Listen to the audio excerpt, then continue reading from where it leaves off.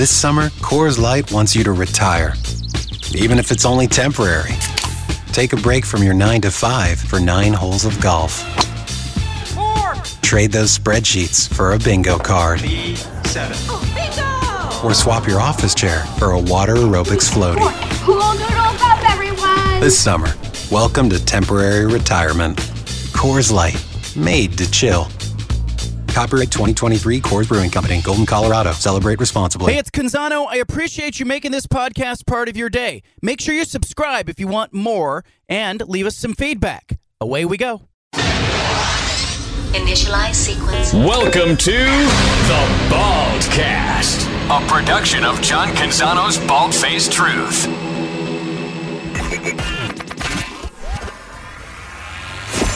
BFT.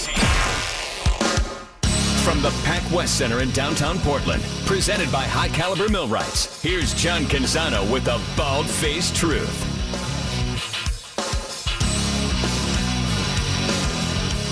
Well, the NFL teams were cutting down to their 53-man rosters today. We'll get into that a little bit, but I started thinking about what has to go in your sports menu. You know, it's a growing sports calendar. The NFL starting to play games earlier. College football trying to play games, on every night of the week and extend the playoff when they expand it in 2024. The NBA preseason will be along in short order. Then the NBA's midseason tournament and baseball. We've seen baseball as Mr. October turned into Mr. November. The sports calendar getting greedy. All of the sports would love to have your attention on them, and they make no bones about it. But I have to ask you, you're the consumer. The market won't lie. What don't you have as much room for anymore when it comes to sports? What did you think about when I was saying that? Is it your fantasy football team that has to go? Is it you're less interested in the NHL or Major League Baseball? Is it that you have less time for the NBA's regular season? Does college football and everything that has gone on in the last month or so in college football with realignment and expansion, has it turned you off to the point where you're willing to go, hey, you know what, I don't care as much about college football? The NFL teams are cutting their rosters. They're trimming down to 53. I want you to trim your sports calendar and help me understand what matters, what doesn't matter as much when it comes to your calendar. 503-417-7575. I will start, and I would love to get your feedback on this as well. As it pertains to looking at fantasy football, I have found that I have less time for fantasy football. And part of it is because I know when I play fantasy football, I've got to go all in. I need to track the day-to-day waiver wire. I need to be aware of injuries for even obscure players. If I'm looking for a tight end or a second running back, I need to know who's been picked up, who's been traded, who's injured. It causes me a level of concentration that I am not willing to dabble with. Like, I'm either all in or I'm not in at all when it comes to fantasy football. And then I found another complication that's squeezing from the other side, because fantasy football is gambling. It's glorified, disguised gambling. We all know it. You're betting more or less on players and teams and yourself. Yes, it's fun. Yes, there's an element to it of, who can put this puzzle together the best on a week-to-week basis. Yes, there are matchups to consider, but it is gambling. And I have found with sort of the expanded appetite that the public has for gambling, by the time I get through kind of handicapping the college football games every week, which I do, and last week I went on a torrential run that was fantastic. I was just so on fire for about 3 weeks. I think I went something like 17 out of 19 games I picked correctly against the spread at one point. I was just feeling it in the middle of the season when it came to the Pac-12, but I was focused on watching that, tracking that, being into that, focused on the different bets that were going on in the world of DraftKings and in the state of Oregon. Focused on covering gambling in a different way, and I found myself a little bit squeezed because I wasn't going to give up caring about the Ducks. I wasn't going to give up caring about the Beavers. I wasn't going to care less about the Trailblazers or the NFL. And so something had to give if I was giving more oxygen, so to speak, to gambling and point spreads, because there was just more interest in it, and there is a growing interest in it. And what eventually suffered in my world was fantasy football. So if I am trimming my roster down to a 53-man roster, I'm trimming some fantasy football out of my life in the last couple of years. And you know what? I haven't missed it. And I haven't talked about it much on the show. I haven't missed it. I know it's important in your life, but I'm not going to be that show who lets one caller call in and lament the problem with their fantasy league roster while everybody else goes, I don't care about that guy's fantasy league roster. These problems are like fingerprints. They're unique to you. They're not universal. And so I have had less room in my life for fantasy football. But there are others out there who might say, hey, the NBA regular season's too long. It lost me. And maybe if you're a Blazer fan in particular, that makes it easy. Like the Damian Lillard drama, the fact that the Blazers, in the run-up to this season are not a team that's being talked about as a team that could be a playoff team or even play into the second round of the playoffs, really takes some luster off it. So if you call in and you tell me, hey, I've trimmed my sports menu down by removing part of the NBA regular season, I'm just going to care a little less, I'm not going to blame you for that. There are others yet who will say that, the NFL with its expanded season and the fact that they start preseason games and start talking about the preseason way earlier than college football does, you have, every right to say that you've trimmed the NFL, or at least the early part of the NFL, out of your life, if that's your thing, or Major League Baseball's regular season, or hockey altogether. What have you trimmed off of your sports menu as the NFL teams trim down to a 53-man roster and make some massive cuts? Who's on the move, or what's on the move when it comes to your sports menu? 503-417-7575. I'm more or less asking you, as our sports calendar gets squeezed down, what do you have less room for? What do you have more love and more room for in your life? And if you're a Mariners fan, you're watching the Mariners on absolute fire, I'm not going to blame you if you say, hey, I have more love and more room in my life right now for the Major League Baseball season and the potential postseason. Stephen, I'm going to go to you on this. I know that you are locked in when it comes to your sports calendar. What are you trimming these days? First of all, I love the fantasy football answer you gave there, because I'm the same way. Like, we do a fantasy football league with my family. It's the 16th year this year. Like, I've ran it for most of the time, 12 or 13 years. I'm the commissioner. But, I have a lot less time for it because, if I want to bet on NFL or if I want to play fantasy football, I could bet on props on the NFL. And I can bet on it, and I find it more fun that way than actually play fantasy football. So I have cut a little fantasy football. Now I still play. I just don't go all in, and I'm okay with it. But I love that answer. For me, a lot of it is, first, you talk about the NBA. This season is way too long, and I think it's very obvious that a lot of players don't even want to play in these games. The fact that they're putting an in-season tournament, it just seems really weird. So for me, I don't have to watch every single game, but what I have to do is I have to make sure I divide my time correctly to listening to the correct people talk about the sport. There's so much content out there, whether it's podcasts or TV, whatever it is. I've really done a really good job in my life to cut down to the people that I only trust and I only listen to, and I block off the other noise. Because there's so much content out there, John, and there's only so many people I get what you're saying. that actually watch the games. There's people that go on TV or on podcasts and just start spouting stuff off, and you can tell they didn't watch or they're not paying attention. And so I've really done a good job the last couple of years of figuring out exactly who I like to listen to and what I like to listen to, and that kind of catches me up so I don't necessarily have to watch every single game or watch all the big games, and I can go and watch my kids play soccer. My son has a soccer scrimmage today. I'm going to go to that. I'm excited for that. I don't need to go and watch, baseball or watch preseason for whatever it is, so I feel like for me, it's cutting down on the content that I don't need to listen to and really buckling down on the stuff that I need to listen to. You hit on something, because I was talking about this with my brother in the summer. He has kids who are of the age that they're all playing soccer, they're running cross country, they're active middle school and high school age kids. He's kind of in that sweet spot for the cottage industry that is youth sports. And I think when your kids hit about 12, they fall into that, and they don't really get released from it until maybe 16 or 17 if they're playing on. And I have found that kids' lives are busier. You want to talk about a 53-man roster that needs trimming.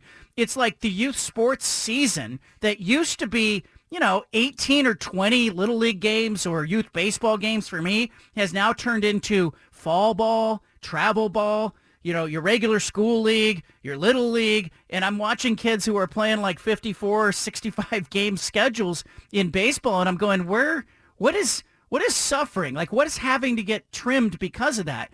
And I think the commitment that parents are making, traveling with these teams, going out of state, driving out on a Friday night, staying at a hotel with the team, going through kind of the team tournament, and then turning around and driving back, like that's become your weekend if you're a parent who's got a kid playing youth sports. And believe me, I lived it with our oldest who was playing volleyball, and I know that I'm in this little gap right now where the 7 and 9-year-old haven't started to play club, but I can tell like they've got their eye on different sports, and I'm going, okay, what's going to give here? Because something's going to have to give in their life. And I love that answer because, the way that we consume games now is way different. The fact that you have your mobile device and that you can watch a game or you can stream or you can track it in real time really does make a difference. Yeah, over the weekend, week 0 college football, I wanted to watch some of the Notre Dame Navy game, so we were in the car and I'm watching it on my phone. Like I'm watching it there and I'm watching some stuff, and then when we drive around, when I'm driving to work, I'm listening to certain podcasts because it's tough because you're right on. Like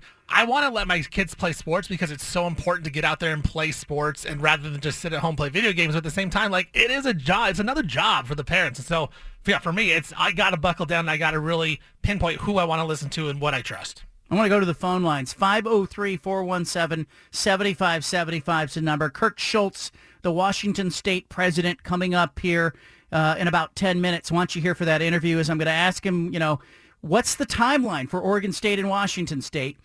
What's the next move that needs to happen? What's the role of Oliver Luck, the consultant? What's the role of George Kliavkoff moving forward, the Pac-12 commissioner? Is he really the commissioner or just the commissioner in name? I'll talk to Kirk Schulz, the president at Washington State, coming up here in a few minutes. But let's go to the phone lines. Pat's in Longview. Pat, tell me about your sports calendar. What are you trimming? I've already trimmed hockey, totally. And I pretty much have trimmed the NBA for one simple reason. They refused to put a team in Seattle. When that comes back to Seattle, does that change for you? Yes. Because hockey put a team there, and the Kraken, they haven't captured you. They won't capture me. You're just not a hockey fan. Not the way the NHL's played today. What's wrong with the game? Let's just say it's too much. There was a level of violence, and I'm going to call it violence. Okay. In the NHL when I was growing up, or, the WHL. I was a big Seattle Totems fan. You like the violence. And there was a timing to hockey that's not there now. Mm-hmm. Everything's about goal scoring, and we can't have, we can't have the big fights. You like a good scrap. I'm gathering that you like a good scrap. I did, and I think what's taken, what I've replaced it with is MMA. Occasionally a hockey game breaks out at one of those MMA fights. But you think, I do find myself, like, we used to play a lot more hockey clips on this show. And part of it for me is, we don't have an NHL team here. And until the Kraken got to Seattle, we didn't have one in the region. So we did a little bit of Winterhawks on this show. But by and large, it was, only Stanley Cup finals would we really start to deal with hockey. I do think hockey is one of those things that has suffered when the sports calendar expanded. And here's another thing. When the pandemic hit and the sports calendar got dumped on its head and the NBA season got interrupted and baseball had a slow start and college football games either got postponed or moved back, it really threw everybody for a loop. And I do think some of the leagues have taken notice of that and said, hey, there's some market share we can gobble up. The NFL, for example, is going to move the start of its season I think, a little bit forward, and I think they're going to start playing more Saturday games in future years. I will not be surprised next season, the season beyond that, you start to see more Saturday games. You're starting to see it already this season when the schedule came out. It wasn't just limited to, hey, Wild Card Weekend's going to have some Saturday games. No, they're starting to play some Saturday games. College football is going to react to that. College football doesn't want to be anywhere near the NHL on the calendar. Or excuse me, NFL on the calendar. It loses. Head-to-head, it loses. College football will lose those battles. Plus, there's just an inventory issue there if you've got college football games on Fox and NFL games on Fox. What they're going to want to do is they're going to want to, because those games are going to start to intrude on Saturdays, and because the college football playoff is going to expand, and there's going to be a bigger crossover between the NFL and the college game, I think you're going to see the college football season creep forward. I think you're going to start to see, we generally will see week 0 last week, week 1 this week. I will not be surprised if 2 years from now you're looking at, some games being played like August 17th, August 14th, right in that window for week 0. I think they're going to move it up a couple of weeks to try to get away from the NFL. The NBA is clearly doctoring their schedule and messing around with the midseason. Like, they put an early season and a midseason tournament in. They got a play-in tournament in. They have to be looking over at the World Baseball Classic, which baseball did this last year, I think, with great success, and going, hey, we need to copy that. We need to make the regular season a little more interesting, get the players engaged earlier, sell an additional asset to TV. You're already seeing the NBA do that, but there is going to become a crowded sports calendar at some point, and you're going to have to pick things. And I'm wondering, what are you going to trim? As the 49ers cut down to 53 on their roster, Jack Coletto among the casualties, Oregon State standout. What are you going to do with your sports calendar? Josh is in Vancouver. Josh, what are you trimming?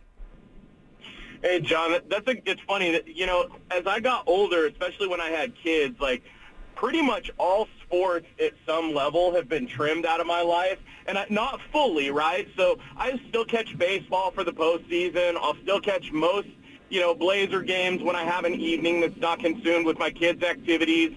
NBA playoffs is something that I try to check in on. I've even though, like, I grew up on never missing a Sunday night or a Monday night or a Thursday night football game, I almost don't even watch the NFL regular season unless I'm catching one of the Ducks. I love watching Herbert right now. But other than that, I'm really tuning in for the playoffs. And what I really think, honestly, John, it's kind of expanding a little bit on what you just said, but I think the minute that all of these sports, right, started identifying that they have a little bit more market share that they could go after, and they started expanding, it started turning all of these sports into year-round entities. And so where when I was younger, I would have my defined football season, defined basketball season, defined baseball season. I could take it in and enjoy it, and I had to, because if I didn't, I had to wait a whole another year to get it. It's not like that anymore. So really, you don't feel like you're really missing anything. The only exception for that now for me is college football.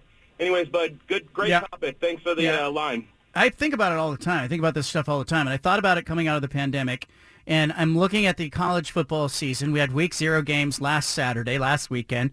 Utah's going to play Florida this Thursday night. Then week 1 comes, obviously this week. We're on day 2 of week 1. And then what's going to happen? The NFL is going to happen is what? The NFL's season opener, Chiefs will host the Lions on Thursday, a week from Thursday, on NBC, and right here on 750 The Game.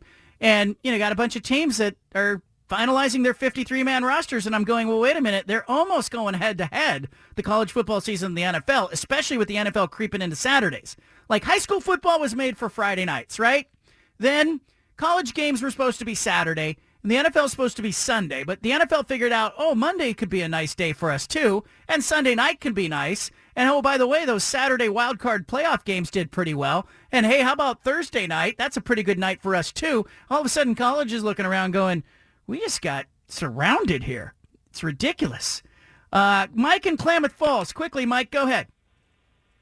Well, I just want to say that given the fact I'm an Oregon State fan and the way the networks have screwed us, I'm going to sure cut out all the cupcake games like Alabama playing Austin Peay in the middle of the season because that has no relevance in my life. And I know I don't matter, but that's important to me. No, the you other do. point I wanted to make that's a little off topic is the fact that for every winner there has to be a loser, and I have to wonder how many of the Big Ten teams are thinking of the Pac-12 teams coming in as being the losers that they need to have a nice record. Yeah. Or they're looking over at Indiana and Purdue and Iowa and Illinois and Northwestern and Rutgers and Maryland and going, you know what, in the next round of media rights, we're happy to have you, but you'll have to take a 25 or 50% haircut to stick around because we'd like to have more money. All right, coming up, speaking of what's going to happen next, Oregon State and Washington State have been left out.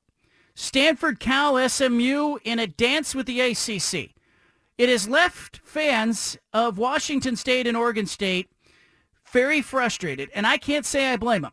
Kirk Schulz is the president at Washington State. He's going to give us some direction on the timeline for Washington State. What are they thinking about? What comes next? Who's involved? Is it Oliver Luck? Is it George Kliavkoff? Kirk Schulz, president, Washington State, next. Back to the Bald-Faced Truth with John Canzano on 750 The Game.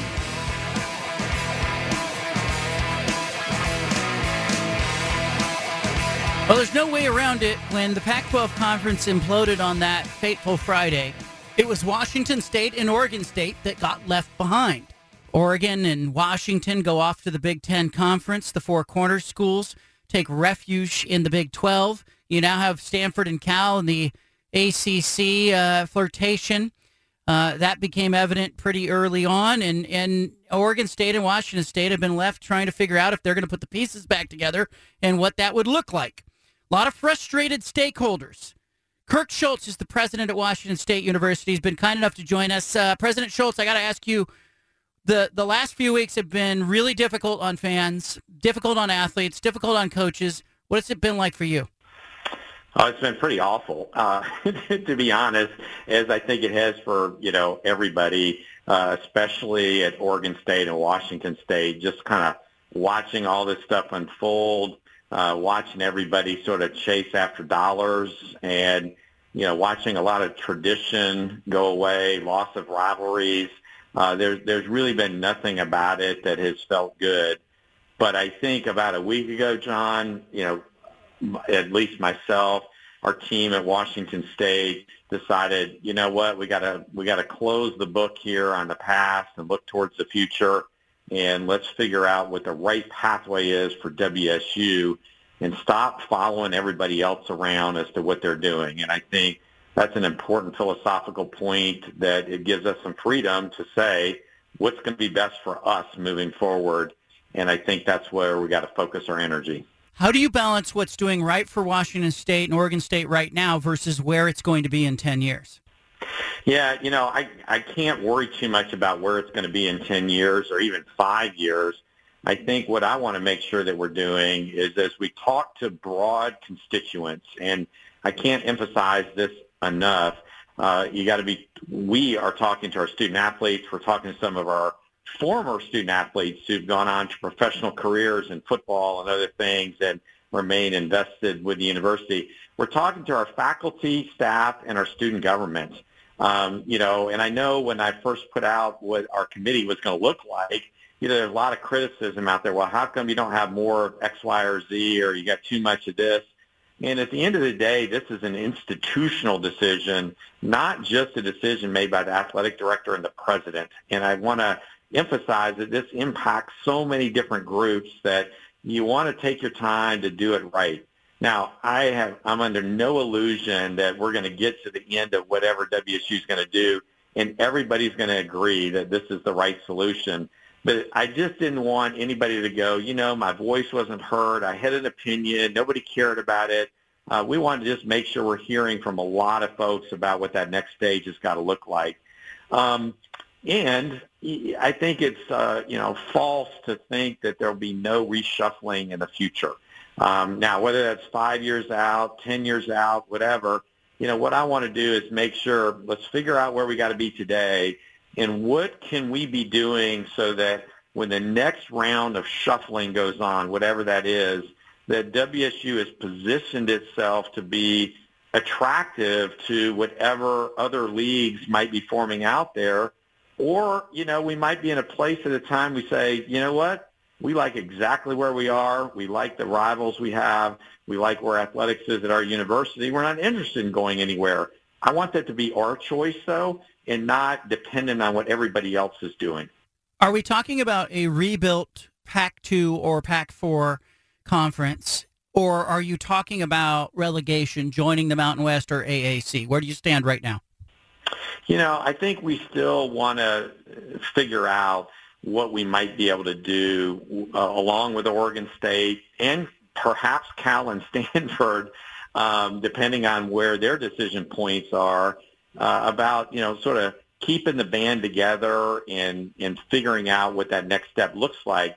Now, that may not be necessarily just grabbing schools from other conferences. It could be some sort of a merger or a combination or whatever.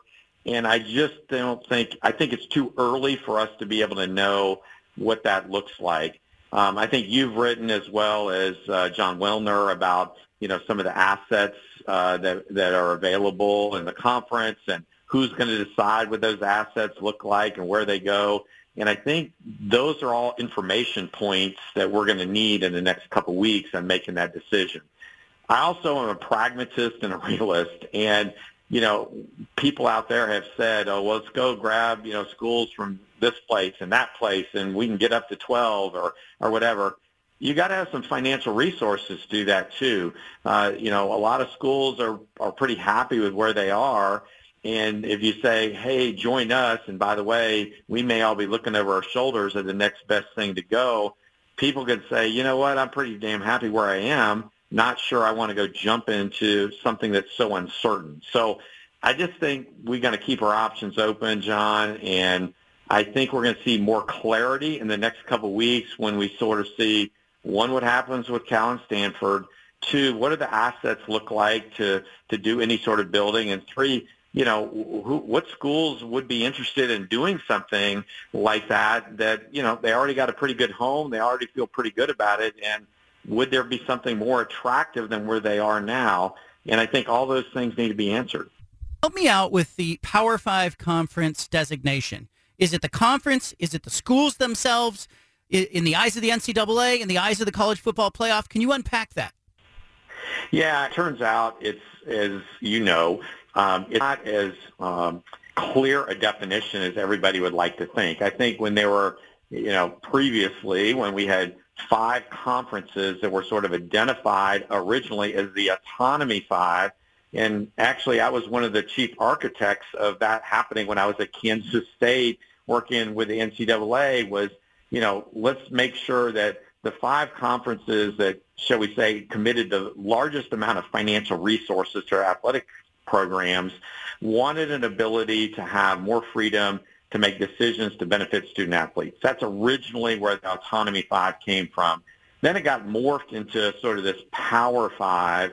And really, I think now today, the key thing is in the football playoffs, if you look at the dollars generated in the football playoffs, the Power 5 keep 80% of the revenue, and the other 5 Division I conferences get 20% of the revenue.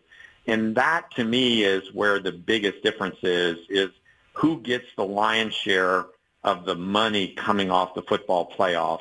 And if we are no longer considered a Power 5 conference, or whatever the commissioners decide to do in their meetings over the next couple of months, I think that just means you can still have competition at the highest levels, but you're not going to have those large financial resources flowing into your school every year that help you do some other things. It became evident on that Friday as everybody was running for the hills that your media market and your brand are the most important things when it comes to being attractive in expansion and realignment. So how do you, as Washington State or Oregon State, improve your brand if you're not getting that money that you talked about? Well, you got to get the money from somewhere else if you're going to do it. And, the somewhere else becomes either the institution elects to put forward additional, dollars, student fees at a lot of the Power 5 schools tend to be significantly higher supporting intercollegiate athletics. There's no magic bag of money sitting under the, president's desk, or they just reach in and pull cash out. And I think that's the challenge that we're facing over the next couple of years is you can say you want to spend at a certain level. So where does that revenue actually come from? Because it's not going to be coming from any conference that we move to, whether we rebuild in some form or fashion or join the Mountain West or join the AAC. Those dollars are just not, it's not going to be $35 million a year. Maybe it's 10, maybe it's 5. So you're going to have to come up with some alternatives on how you're going to fund your athletic program. And I think, John, we're still going through and trying to figure some of those things out, just like our colleagues are at Oregon State. And, the answer is you're not going to be able to completely do it any one way.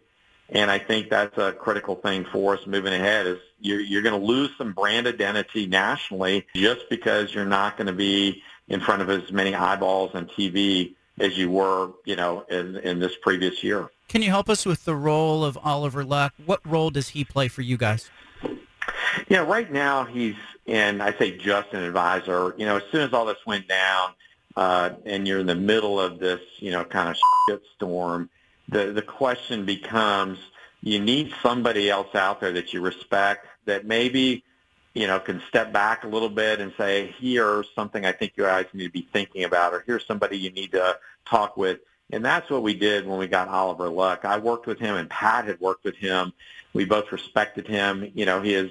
Andrew played, in the Pac-12, so he had served as AD. His resume, I'm not going to read that to you, but we just felt he had such a broad range of experience that we just wanted somebody that could maybe say, Kirk and Pat, this is something you guys need to be focused on that's outside the noise a little bit that we hear at our own institution. So Oliver has been really good to, help us strive to think of what we can do together with Oregon State eventually, what conference affiliations might look like, and just be another set of eyeballs and ears to provide us some sound advice moving forward. We all know recruiting is important. Would relegation to the Mountain West Conference or the AAC kill Washington State and Oregon State with athletes? Yeah, it's interesting, and that's a really good question. And the reason I state it that way is that our initial set of conversations with our athletes, they were Power 5 or bust. That was their quote. And that we got consistently back and forth. Then you start diving into that. And we had, one of our athletes in one of our sports, was like, well, I said, what does that mean to you? And they said, well, what that means, we've got great nutrition advice. We're competing at the highest level. And they actually went through some stuff that you would say, well, that's not really Power 5. That's really about the finances and the support infrastructure that they need to compete at a higher level that maybe don't exist in some of those other conferences. And so I think those are the kinds of things that we're going to start sorting through. And, with revenues less and you're going to spend less, clearly something's got to give. And so I think we've got to just be really careful about going through and figuring out what things are we doing now that we're going to have to reduce and not do as much. And that will impact the abilities, I think, of many of our student athletes to compete at the level that they're used to competing and have the support structure that they're used to having that just simply don't exist in some of the other G5 conferences. So I know that's a long-winded answer to that, but I think it's coming down as we have more discussions internally to what resources are going to be in place to provide the support infrastructure to compete, at that higher level. Access to championships is important.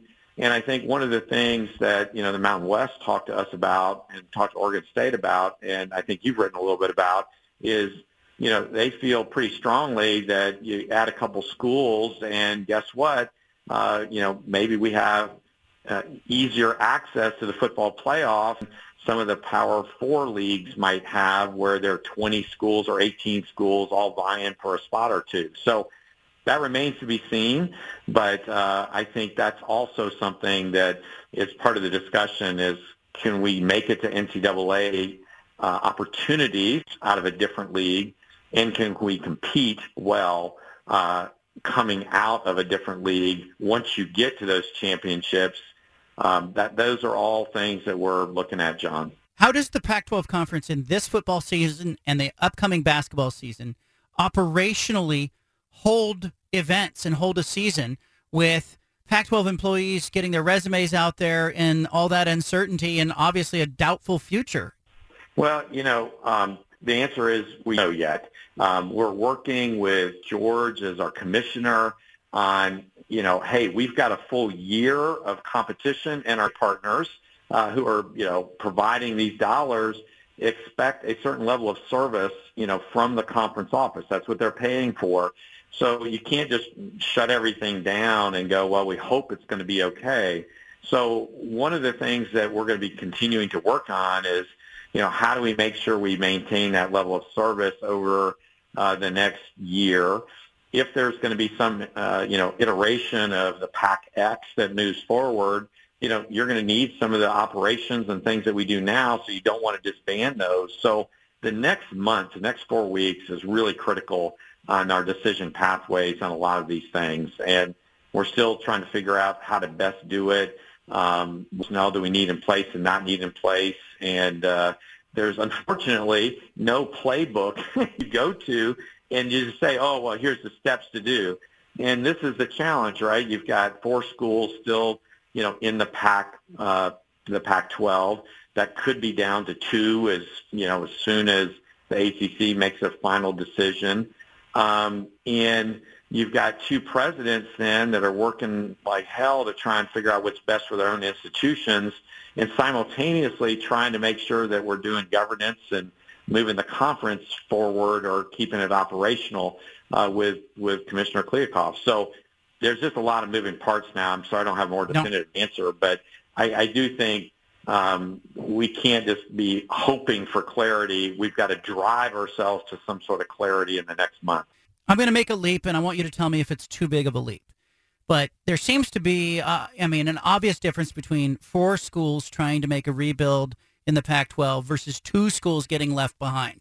The ACC decision with Stanford and Cal feels like a big one. Is that too big of a leap? I mean, if it's 4 schools versus 2 schools, is it changed the calculus massively in your mind? I think, no, I don't think that's too big a leap, John. I think the key is that I'm proud of our, athletic products. Oregon State's nationally ranked in football. We both feel great about our schools. If you sort of say, okay, if you list Cal, Stanford, Oregon State, Washington State, and just ask fans nationwide, Cal and Stanford have just got really outstanding brand recognition. And so to me, if you're going to do something, you need the power of some schools that got great brand recognition. And maybe the football product isn't what everybody would like it to be from their fan bases right now. I will argue Washington State and Oregon State, especially where Oregon State is now, got a great, fantastic football product. So I just think if you've got those 4, it just feels to me that you've got more doors open than if you got. But I don't have data to support that yet, and but I just that's where I kind of currently reside. Now I know our fan bases want clarity; they want a decision, and they want a certain decision.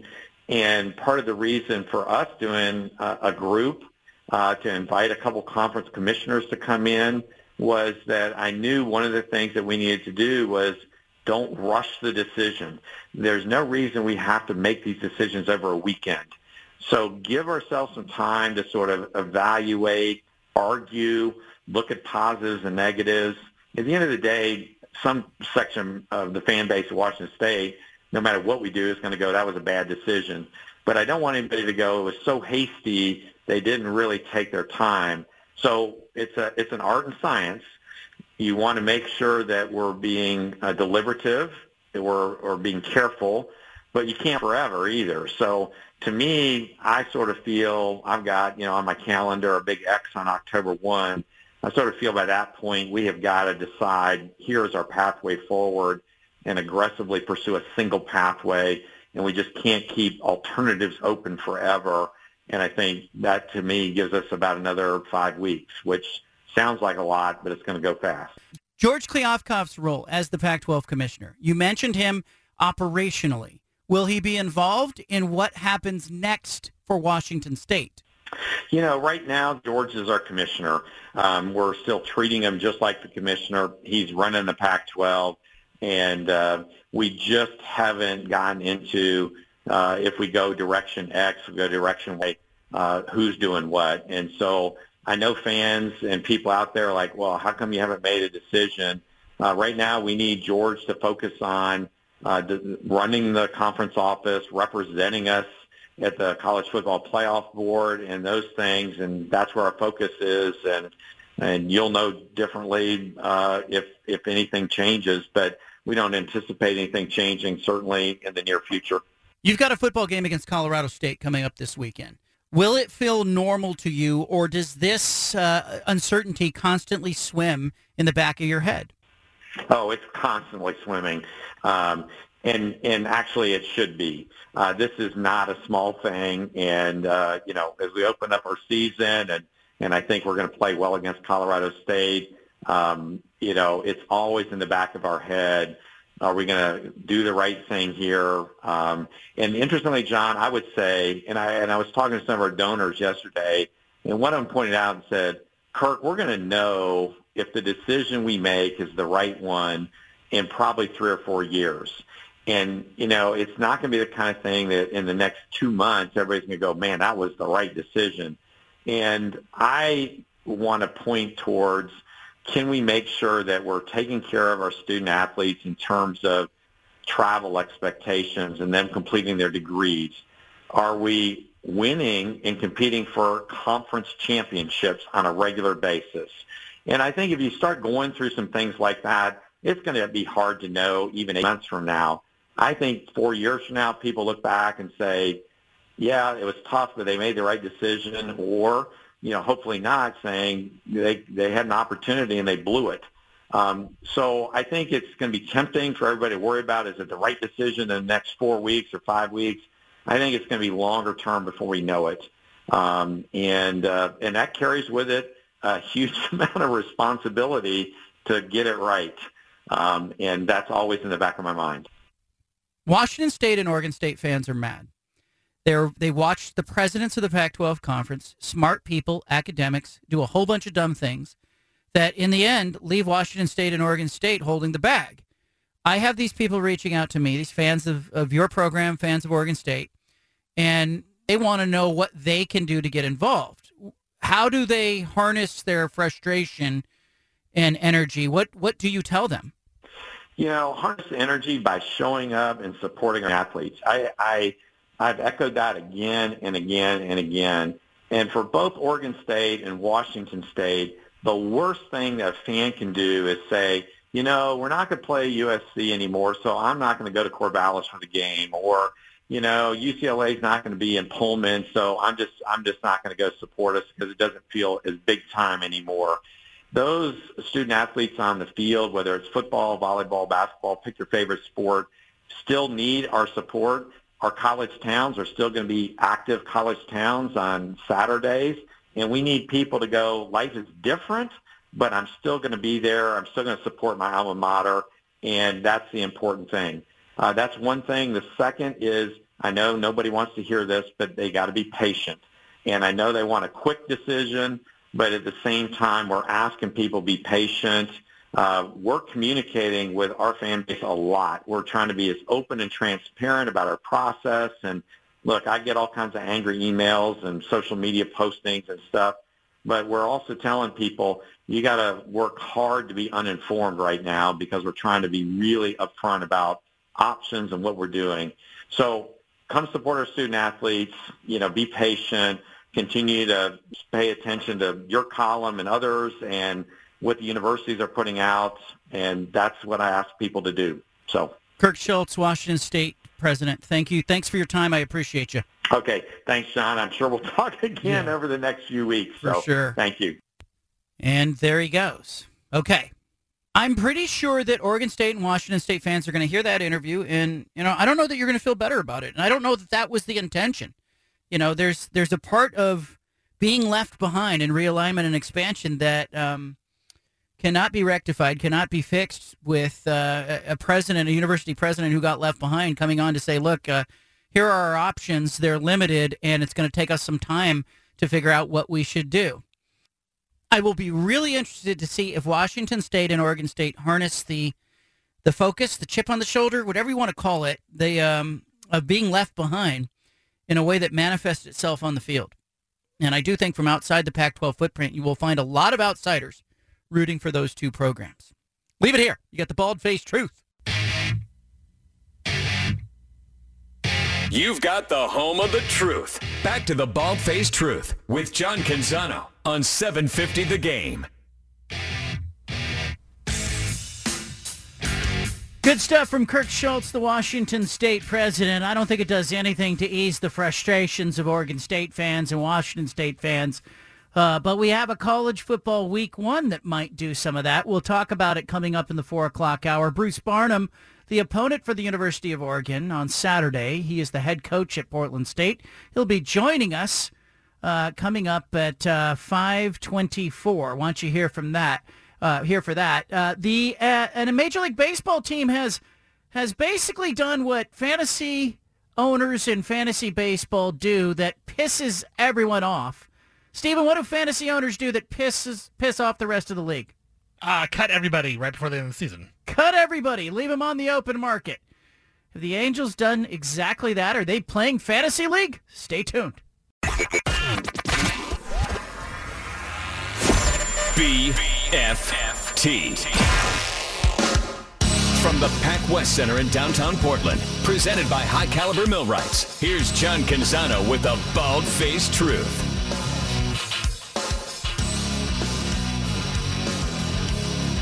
Well, we were talking about fantasy football, fantasy baseball in the opening segment, kind of what has to be trimmed from your life. If you're spending more time on your NFL, your Major League Baseball, or if you're spending more time on DraftKings and gambling and all that. But it's really interesting to see the Los Angeles Angels essentially letting a bunch of players go, putting them on waivers. Huge potential playoff implications because all of them can be claimed by teams for free beginning Thursday. Stephen Vaughn, what are the Angels doing here? Yeah, I mean, I think the crazy part is, John, is like Lucas Giolito for the Angels. They traded for him at the trade deadline. He hasn't been good, but they traded a top 100 prospect for him. So it wasn't like they just got him for nothing. Like, they traded real value for him, and now they just cut him for nothing.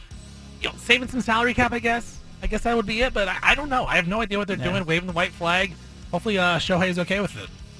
They're letting everyone know that all their trade acquisitions are now available. Matt Moore's out there. Ronaldo Lopez is out there. Hunter Renfroe put on waivers. They put nearly a quarter of their roster on waivers, including a bunch of players. But the use of waivers basically in this way is a pet peeve of a lot of people who play fantasy leagues because, if you're playing a fantasy sports league, and I said this earlier, I'll say it again. I'm not a dabbler, okay? If I'm going to play, I'm really going to play. I'm going to pay attention. I'm going all in. It's how I do anything. Like, you might as well, if you're going to do something, do it right. Not, scatter yourself in a million directions and do whatever. But sometimes when you play in a fantasy league, one of the most annoying things is when you do run into a team that maybe isn't playing very well or doesn't have a great record, and they just put everybody in the waiver wire. They, reshuffle their roster and leave, create a bunch of chaos and imbalance in the league. And then secondarily, the other peeve you have is when there are some owners in Fantasy League who just kind of give up on the season and they stop managing their roster, and yet you're in a competition or a game against somebody who is playing them that week. And you're like, hey, wait a minute, man. Start your best players. What are you doing here? Like, everybody should be giving this a good faith effort. And I kind of wonder if all 5 of those Angels players, by the way, the end result is if all 5 of those players are claimed, the Angels will save about $7 million in salary over the season's final month. And that would push their payroll beneath $233 million, which is the tax threshold. So if a player's not claimed, they would remain under contract with the Angels. And this is still a big story because, a roster dump of this magnitude is it's unbelievable. This is a team that's got Shohei Ohtani. This is a team that was trading for players, giving up prospects, and now is going, never mind, we're not going to win. So, I'm sure the Angels are going to hear it from Major League Baseball, and I'm sure Rob Manfred is huddled up right now going, okay, how do we stop this from happening in other years? How do we keep fantasy league owners continuing to play? I'll tell you how you do it. You make the owner of the Angels get a tattoo. That's what good fantasy leagues do. You finish last, you got to go get a tattoo. So you should have to get a horrendous tattoo if you finish in last and you dump all your roster. And the Angels are certainly in that position. We're going to play some Punch It audio. Bruce Barnum, Portland State football coach, is coming up in the 5 o'clock hour. You heard Dan Lanning on this show on Friday. I wrote today about Dan Lanning at johncanzano.com, and I thought it was really interesting. I didn't ask him this on Friday. I asked him this morning about his car, his first car. We all remember our first car. My first car that I got to drive was a family car. It was a 1977 Buick LeSabre. It wasn't a cool car. Dan Lanning's first car was a mid-1990s Plymouth sedan. It was burgundy. It had a cassette player and a radio in it. And I asked Lanning this morning, I said, I never asked you this because I knew that was his first car because I talked to his parents last year and wrote about it. I said, I never asked you this, but what do you remember about the car? And Dan Lanning says, well, I'll tell you what I remember. He says, you remember how you could go out and you could go to one of those car stereo places and you could get a CD player put in. And if you are somebody who's 35 and older, that was a cool thing to do because having a CD player in your car wasn't standard with those cars at that time. If you drove a car that had, the year 1970, 1980, 1990 as part of its description when you went to DMV to register the car, you probably didn't have a CD player that was built into the car. They didn't start doing that until, the mid to late 1990s when that was standard. So you would go over to the car stereo place and you would pay, anywhere if you were cheap, like $50, $60 to maybe $150, $160 to put in a CD player with detachable face, all that stuff. So Dan Lanning said he worked all summer because he turned 16 in April of that year. He got the family car. It was a hand-me-down because it was his grandparents' car. That is classic. I love that his parents did that. Didn't go out and buy him a new car. They were both teachers. They get it. Boots on the ground. Keep his feet on the ground. And so Dan Lanning goes out to the car stereo place and he gets the CD player, except he soon discovered, as many of us did, that if he went faster than 60 miles an hour, he got static, which was the ultimate thing. It was the coolest thing ever. I haven't asked his parents, Dawn and Janice, I haven't asked them if that was by design to help keep young Daniel Lanning from driving fast. But he just said he figured out pretty quickly he had to drive under 60 miles an hour or he got a bunch of crackling on his CD player, which I find very interesting. And then in the comment section at johncanzano.com, because I write about the car he's driving now as coach at the University of Oregon, and sort of the alterations, so to speak, to use it as a metaphor, the alterations that he will make from year 1 to year 2 with his coaching style. What did he learn last year? What can he change from last year? And so I kind of blended what I knew about Dan Lanning and learned about him before his first season to what he learned in his first season. And I kind of, used the metaphor of that car, he got that car and he didn't just keep it. What did he do? He tried to improve it. Well, he's trying to do that with the roster this season. He's got a new offensive coordinator. He's got Bo Nix back. But Dan Lanning had some interesting things to say about sort of what he is doing now as a head coach. You can read it at johncanzano.com. And the hope, if you're a Duck fan, is that Lanning is going to not just make an alteration that, he's not going to put in a CD player, so to speak, in the Oregon machine. He was handed the keys by Rob Mullins. He was given this big contract extension. His buyout is now $20 million. And Dan Lanning's got the keys. He's not going to put a CD player in the Oregon machine. The Oregon machine's got a CD player, okay? And the other thing is he's got to drive it faster than 60 miles an hour. Getting to 10 wins was nice for Oregon and Dan Lanning, but he's got to drive this thing faster than 60 miles an hour or, it's not really going to go in the way that Oregon fans want it to go. So read it at johncanzano.com. Check that out. Sign up for a free subscription or a paid subscription. Whatever works for you works for me. Let's play some Punch It audio. We interrupt this broadcast with a special announcement from the Bald-Faced Truth Headquarters. Hey, we're all about truth, justice, and the American way here, okay? Which is why we've spanned the globe and pulled the top audio cuts of the day. You're going to hear little snippets of sound. Hey, it's time for Punch It Audio. Presented by First Call Heating and Cooling. Well, Gilbert Arenas gave some input. If he were the owner of the Portland Trailblazers, what would he do? Well, I'll give you a hint. It would not include trading Damian Lillard. Here's Arenas. Punch it. I'm not doing nothing. Dame is off the trading blocks. Sorry. If you're the owner? Yeah. Straight up. You do have the A competitor. He's got 4 years. Nah. You got the But KD had a similar situation with the Nets. It was like, yo, get me the out of here. But that was. I don't give a about what they talk. That's the problem with these.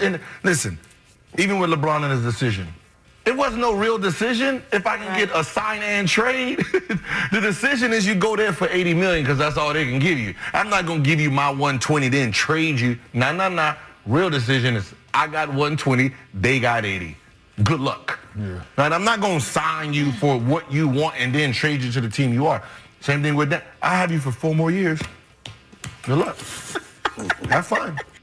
You can't sign an extension and get more money and then ask to be traded.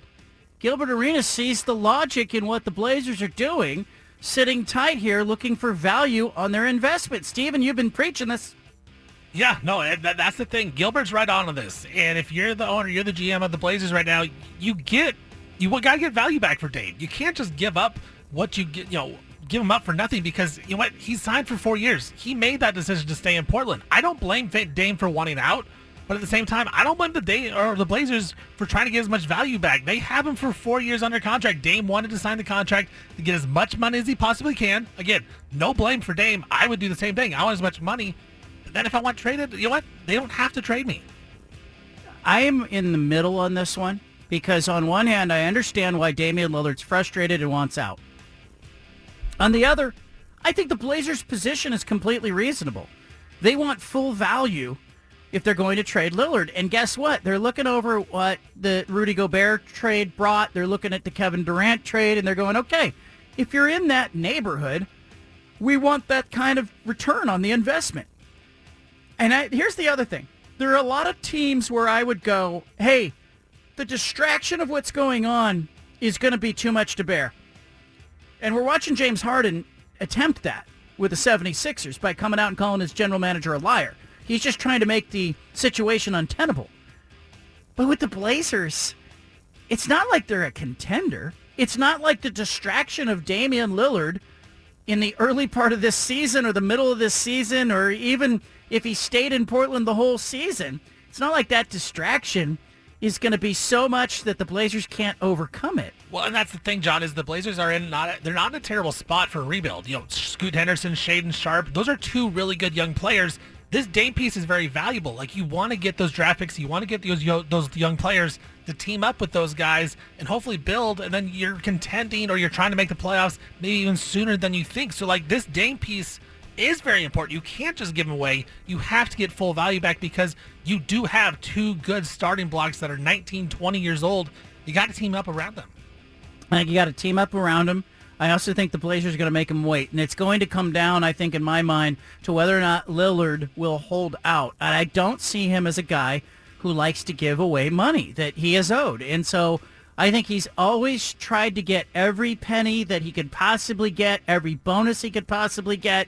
I know that when in the early part of his career, he's really tuned in to being all NBA because he wanted the Supermax eligibility. And now I think he will be put into position where he either has to report and be a trailblazer or he's going to have to sit out. And I just don't see him sitting out. He's not going to want to give the money back.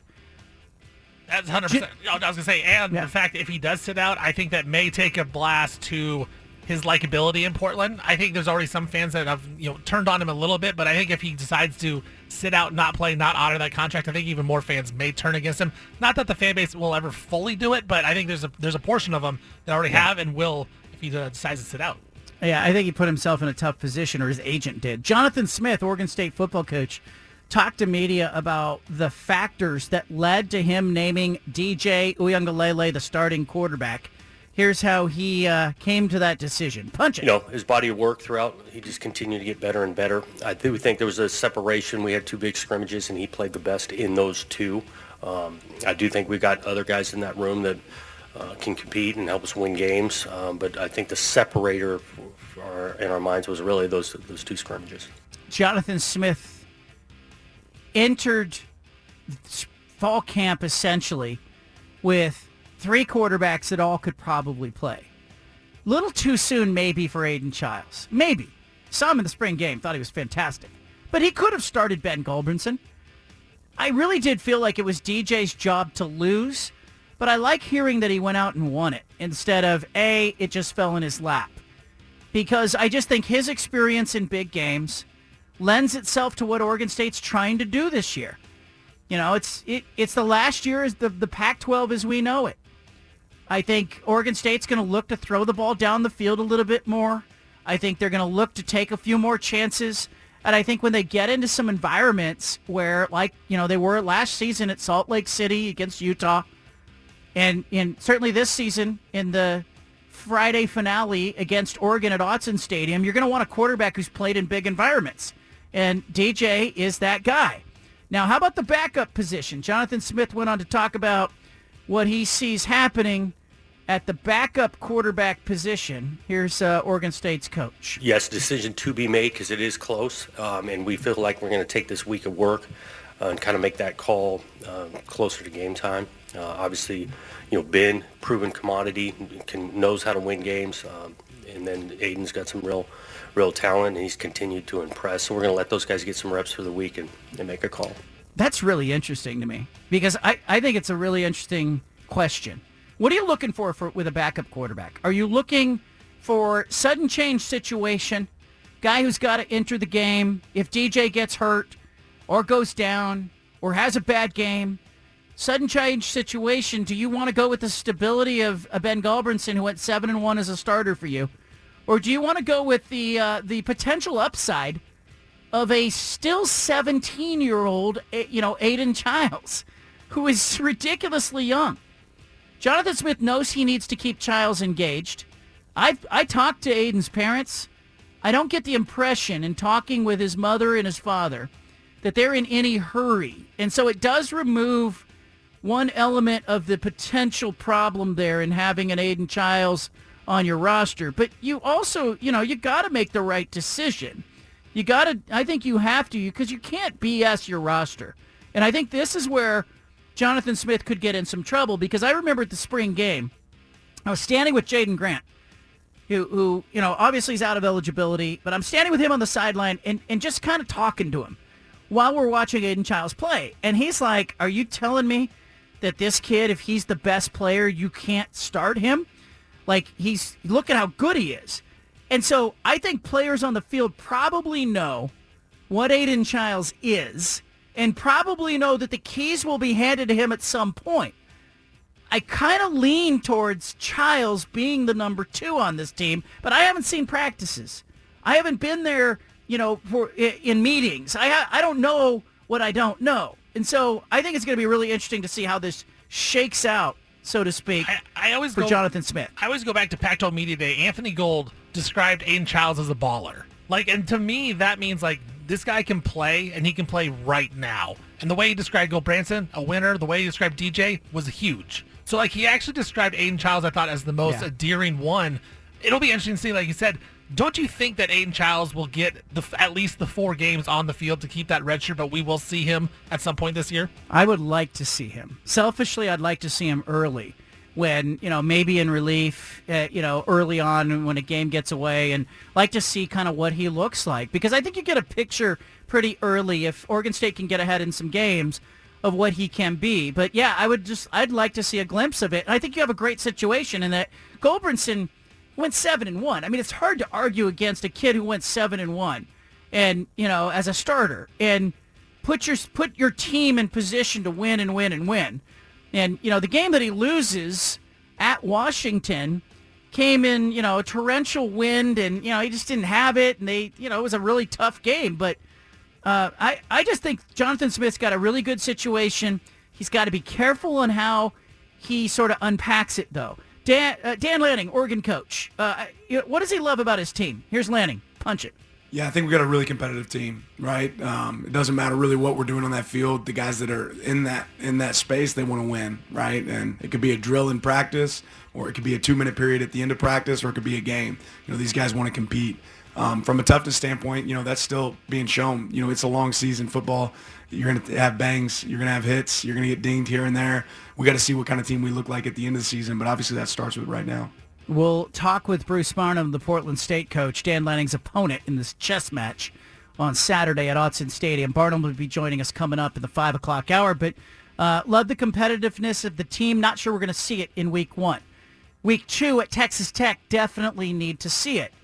It's interesting that Oregon will, as opposed to last year where they lose 49-3 in week 1, Oregon will get a chance to open the season, knock the cobwebs off, get some procedural things out of the way, try to play a clean game, but then go to Lubbock, Texas in week 2 to play a very dangerous Texas Tech team that really will set the tone for the season, week 2 coming up. Troy Franklin, Oregon wide receiver, talking about what he wants in week 1. Punch it. Not beating ourselves, not like beating ourselves, no self-inflicted wounds, just executing everything at a high level and doing what we know we're supposed to do against a team like Portland State.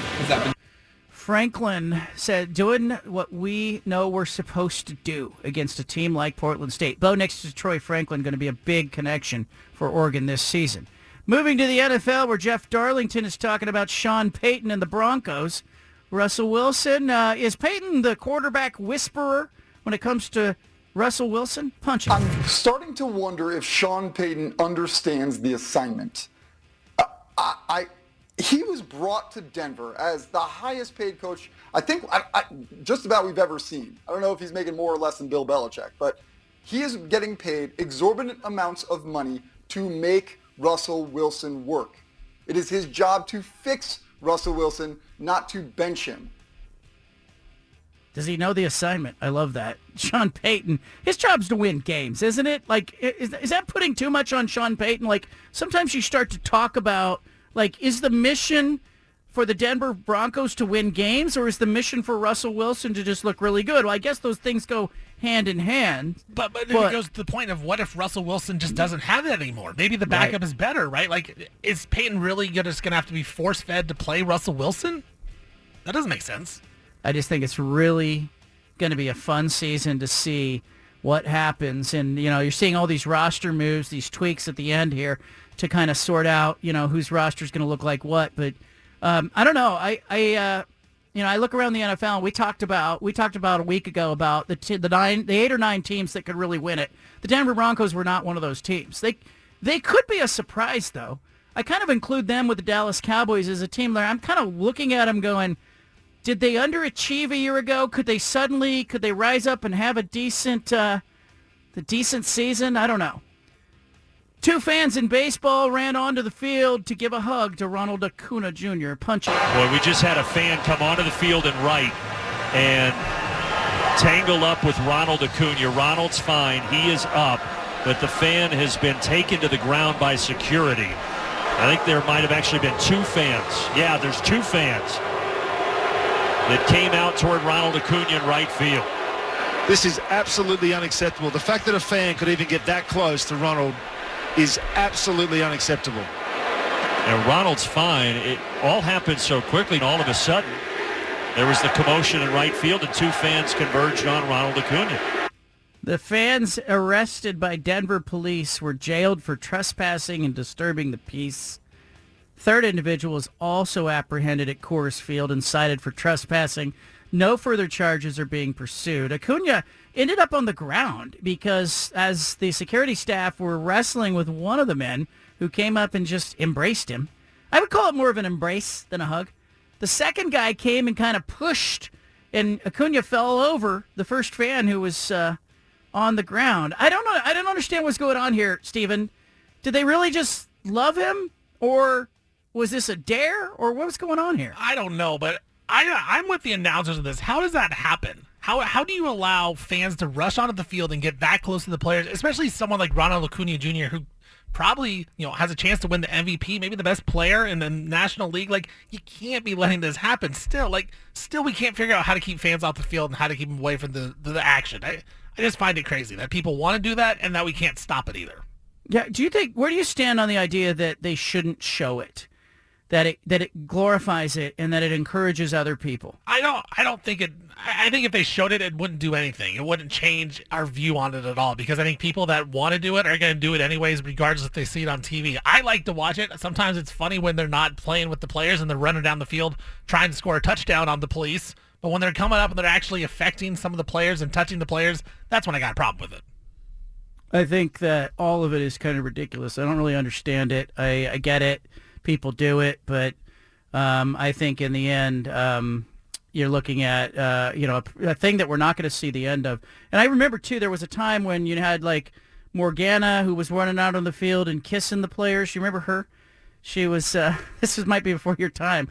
She was running out. She would walk out on the field and she would give a kiss to a player. Like it was kind of charming, and they showed it, but it only encouraged other people like that. This is okay to run onto the field. You're not on the stage. Don't climb on the stage. And I kind of think they were too nice to the guys. They kind of just gently wrestled them to the ground. I need a little more body slam from the security guards. Show that how about a tase? Are they not allowed to tase anymore? Give me something good. Yeah. I mean, what are we doing here? Don't tase me, bro. Something like that. I don't know. Anna's popping into the studio coming up. We will talk to Bruce Barnum, the Portland State football coach.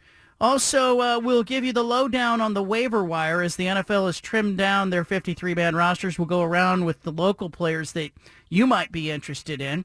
And also, what did Dan Lanning say about Bruce Barnum? It's not often you get coaches talking about each other in front of a game, but Dan Lanning did it. I'll play his sound coming up.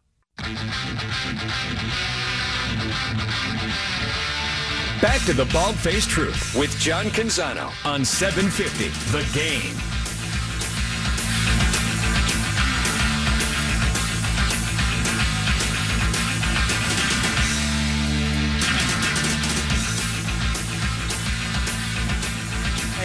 We're at the point of college football season where the reporters have run out of questions. They're starting to ask ridiculous questions, and I think that happened maybe a week ago, and I think they're starting to, ask about the punter. They're starting to ask about, the backup left tackle. They're starting to ask. I just think there's some questions that should be stricken. You should not be allowed to ask certain questions as a media member. Like if you start asking and poking around about the long snapper and the punter, you should be sent out for a walk. Go take a walk. Anna has popped into the studio. Anna, first day of school this morning. Kids got dropped off. I went. It was very nice. It was nice to be at the school. It was nice to see the kids excited to go to school. Their school, not like my school. My school was a little rougher. Yeah. And my parents, by the way, this is how my parents took me to school on the first day. They opened the front door and they waved. And we lived 8 or 10 miles from school. Yeah. I had to walk. I had to walk to the highway. Okay. To get a ride on the bus. You didn't walk 8 miles to school. No. I had to walk probably through the equivalent of about 3 city blocks. Okay. But I had to walk to a highway. Yes. I had to stand on the side of the highway. 2-lane highway. Highway 152 in California. Hecker Pass? Hecker Pass. That thing's dangerous. Also known as, it's not known as Blood Alley, but that's what I might have called it as a kid. But, I'd have to stand out there waiting for the bus. And the worst thing was the highway was kind of unobstructed. Yeah. Like I could see about a quarter mile, half mile maybe. Yeah. So if I was late getting to the, where the pickup spot was, I would be like running and I could see the bus. Oh, brutal. And it was, and I was running thinking, I hope the bus can see me. And I'm in a dead sprint. My backpack's flopping around behind me. Jeez. My slower siblings are in tow. I'm just, it's kind of like when people say when you're out like camping, if you encounter a bear. Yeah. And they say, do you play dead or do you run? You get big. And people will be like, if you do run, you only need to outrun one person. Oh, God. You know what I mean? Like it's the opposite when you're running for the bus. You just need to be one person to be able to catch the bus and stop it. And I could just remember a few times running for that bus and having the bus driver mostly would see you and you would stop. And would it even stop or would it just slow to 20 and you'd have to hop on it while it was still moving? It was stopped because it was a bunch of rural kids that were riding it, and I'm sure they were like, there's John running for the bus again. Do they call you Johnny? It is corduroys. No, I was known as John. Okay. And then, of course, like around kindergarten, first grade, second grade, I walk in and there was John A., John S., and I was John C. Uh-huh. And after several years of John C., people shortened it to JC. Okay. So I went by JC. That makes sense. All the way to high school, whatnot. But they're like, there's JC running for the bus again. Well, there were a fair amount of people that just put their kids on buses. There's nothing wrong with that. There was an awful lot of parents. I think our world's gone soft. There was quite a few parents out front the school taking pictures and doing sentimental things with a glassy eye as their kids were going into school. And in fact, who had glassy eyes? School, no, disregarding that question, who had glassy eyes? Said school that we drop our kids off at also allowed the parents to come into the school. Yeah, I wasn't sure about that today because that's a new one. In years past, I don't remember walking the kids all the way into their classrooms. Very entitled parents. On the first day of school, and I felt like when the doors opened today, the parents just bum rushed the entrance. Yes. And barreled their way in, and it was like, what are the teachers going to do? They can't really stop us if we all go. So, yeah, I had mixed feelings about that because I get the teachers probably want to get routines going, and I kind of felt bad, but oh well. It happened. It was cute. We got pictures of the kids at their desks and whatnot. Did you? You lingered. Did you catch? I only lingered. I'm going to be honest. I'm going to own this. I don't think it's a bad thing. The year's 2023. I can do this. I got a little glassy-eyed, not because the kids were going off to school and I was happy that no longer will they be around during the house like some of the moms that were there. Moms only? Not because whatever. Not because it was like I'm sad and I'm scared about my kid going into school. I got a little wispy because I know how fast it goes. I got a 20-year-old. Yep.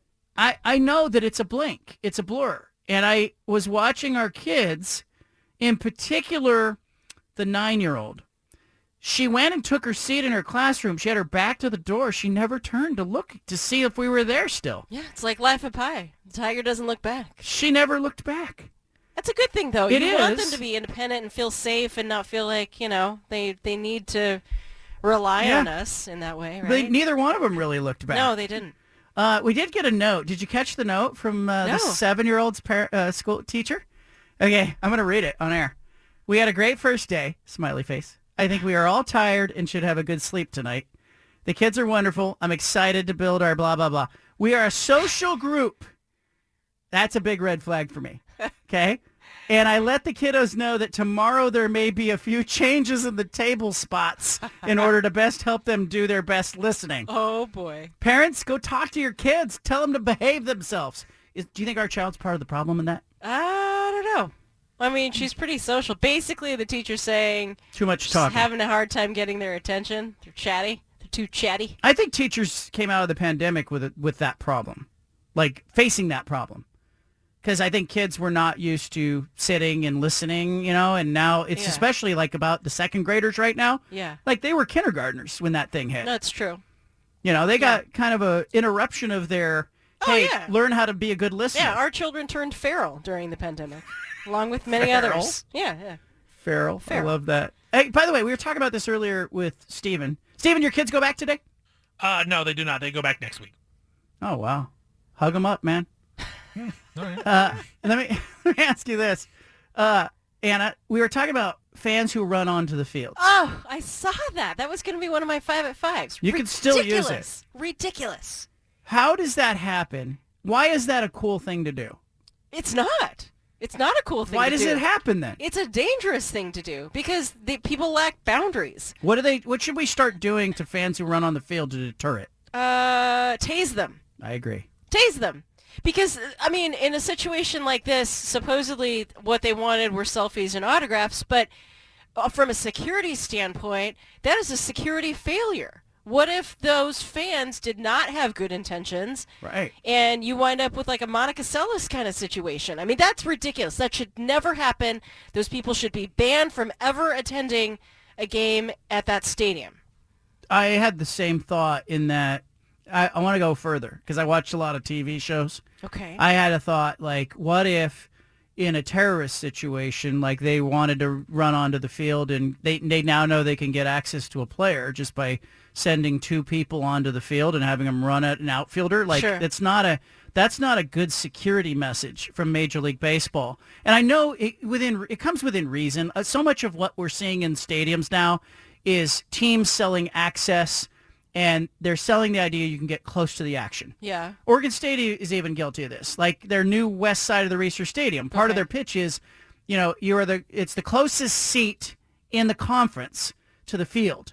You can be closer at Oregon State than any other field. Well, okay, that's cool, except if you're a security guard. Yeah. Because now you got to go, okay, if somebody comes over the railing, I don't have as much berth there. I don't have a margin to get to that person. And by the way, some of the security personnel, I've talked to them. Look, I worked security at Candlestick Park in San Francisco.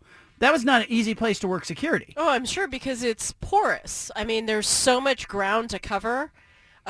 You'd have to have a gajillion security guards to be able to, man every 10 feet so that you could get within running distance of somebody coming over the fence. I had, my position that I had at Candlestick for like Monday Night Football game was I was on the field facing a section that was in the end zone.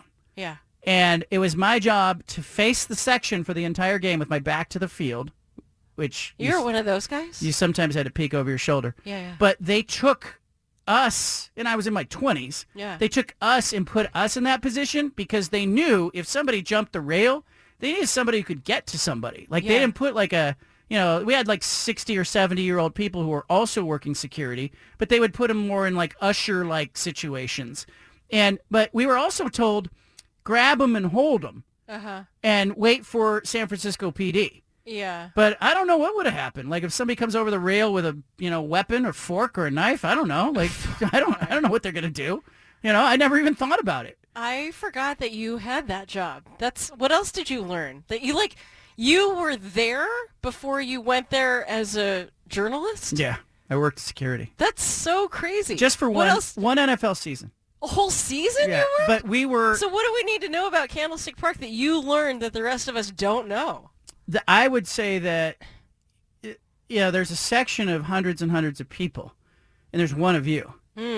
But you can give the illusion of security, and that's why I believe they put the security guards in well-marked jackets in prominent locations. There's way more fans than security guards. Yeah. But just the idea that, and at the end of the game, San Francisco PD would come out with horses and, a show of force. Yeah. Like, it was like it wasn't like you were really doing anything. Okay. I never had a problem. Yeah. Never had a problem. Got to see the game. Phil Simms and Ronnie Lott got into it on one Monday Night Football game far from where I was, and we're jawing at each other. So what a cool experience! Yeah, it's a cool experience, but it was freezing cold. Couldn't say what I wanted to say there. Yeah. It was cold. Sure. That was the worst thing. Okay. About being at Candlestick Park, and I was working not for me. I wasn't making the money. Oh, why? My community college baseball team got the money. I see. I got the work. This was pre-NIL, okay? This is when not only did you not get anything, No, you didn't just have to play. You also had to go work. Is this the same community college baseball team that stuck you at a Stanford baseball camp and threw a Stanford T-shirt on you? No, that was Stanford. Oh, that okay. was just Stanford that did that. For people who don't know, like you see these colleges, and I would include, all the Pac-12 schools in that rank, who put on summer baseball, volleyball, soccer camps. Yeah. They put us in Stanford uniforms. We were community college players. Stanford was coming off a national championship. David McCarty, Jeffrey Hammonds, those guys, Mike Mussina, were all headed off to be drafted in the first round, and they had a bunch of community college players in Stanford uniforms working the camp. I was getting paid. Yeah. But I'm sure the parents, as they were dropping off their campers, the moms were smiling and making eyes at you, as sure as they were dropping off their campers, they were going, those are young Stanford baseball players. I don't think you could get away with that these days. I don't know. Maybe with you could. Instagram, people would want to know. That's hilarious. The worst part was when kids would go, can you sign my jersey? What did you do? And it was just a moral conflict. Like, do you just sign it?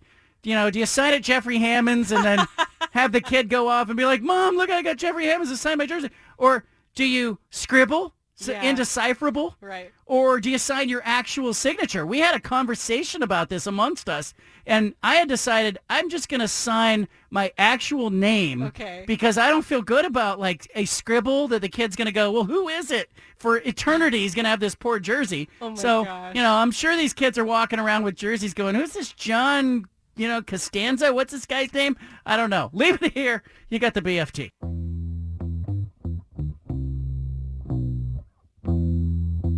Back to the Bald-Faced Truth with John Canzano on 750 The Game.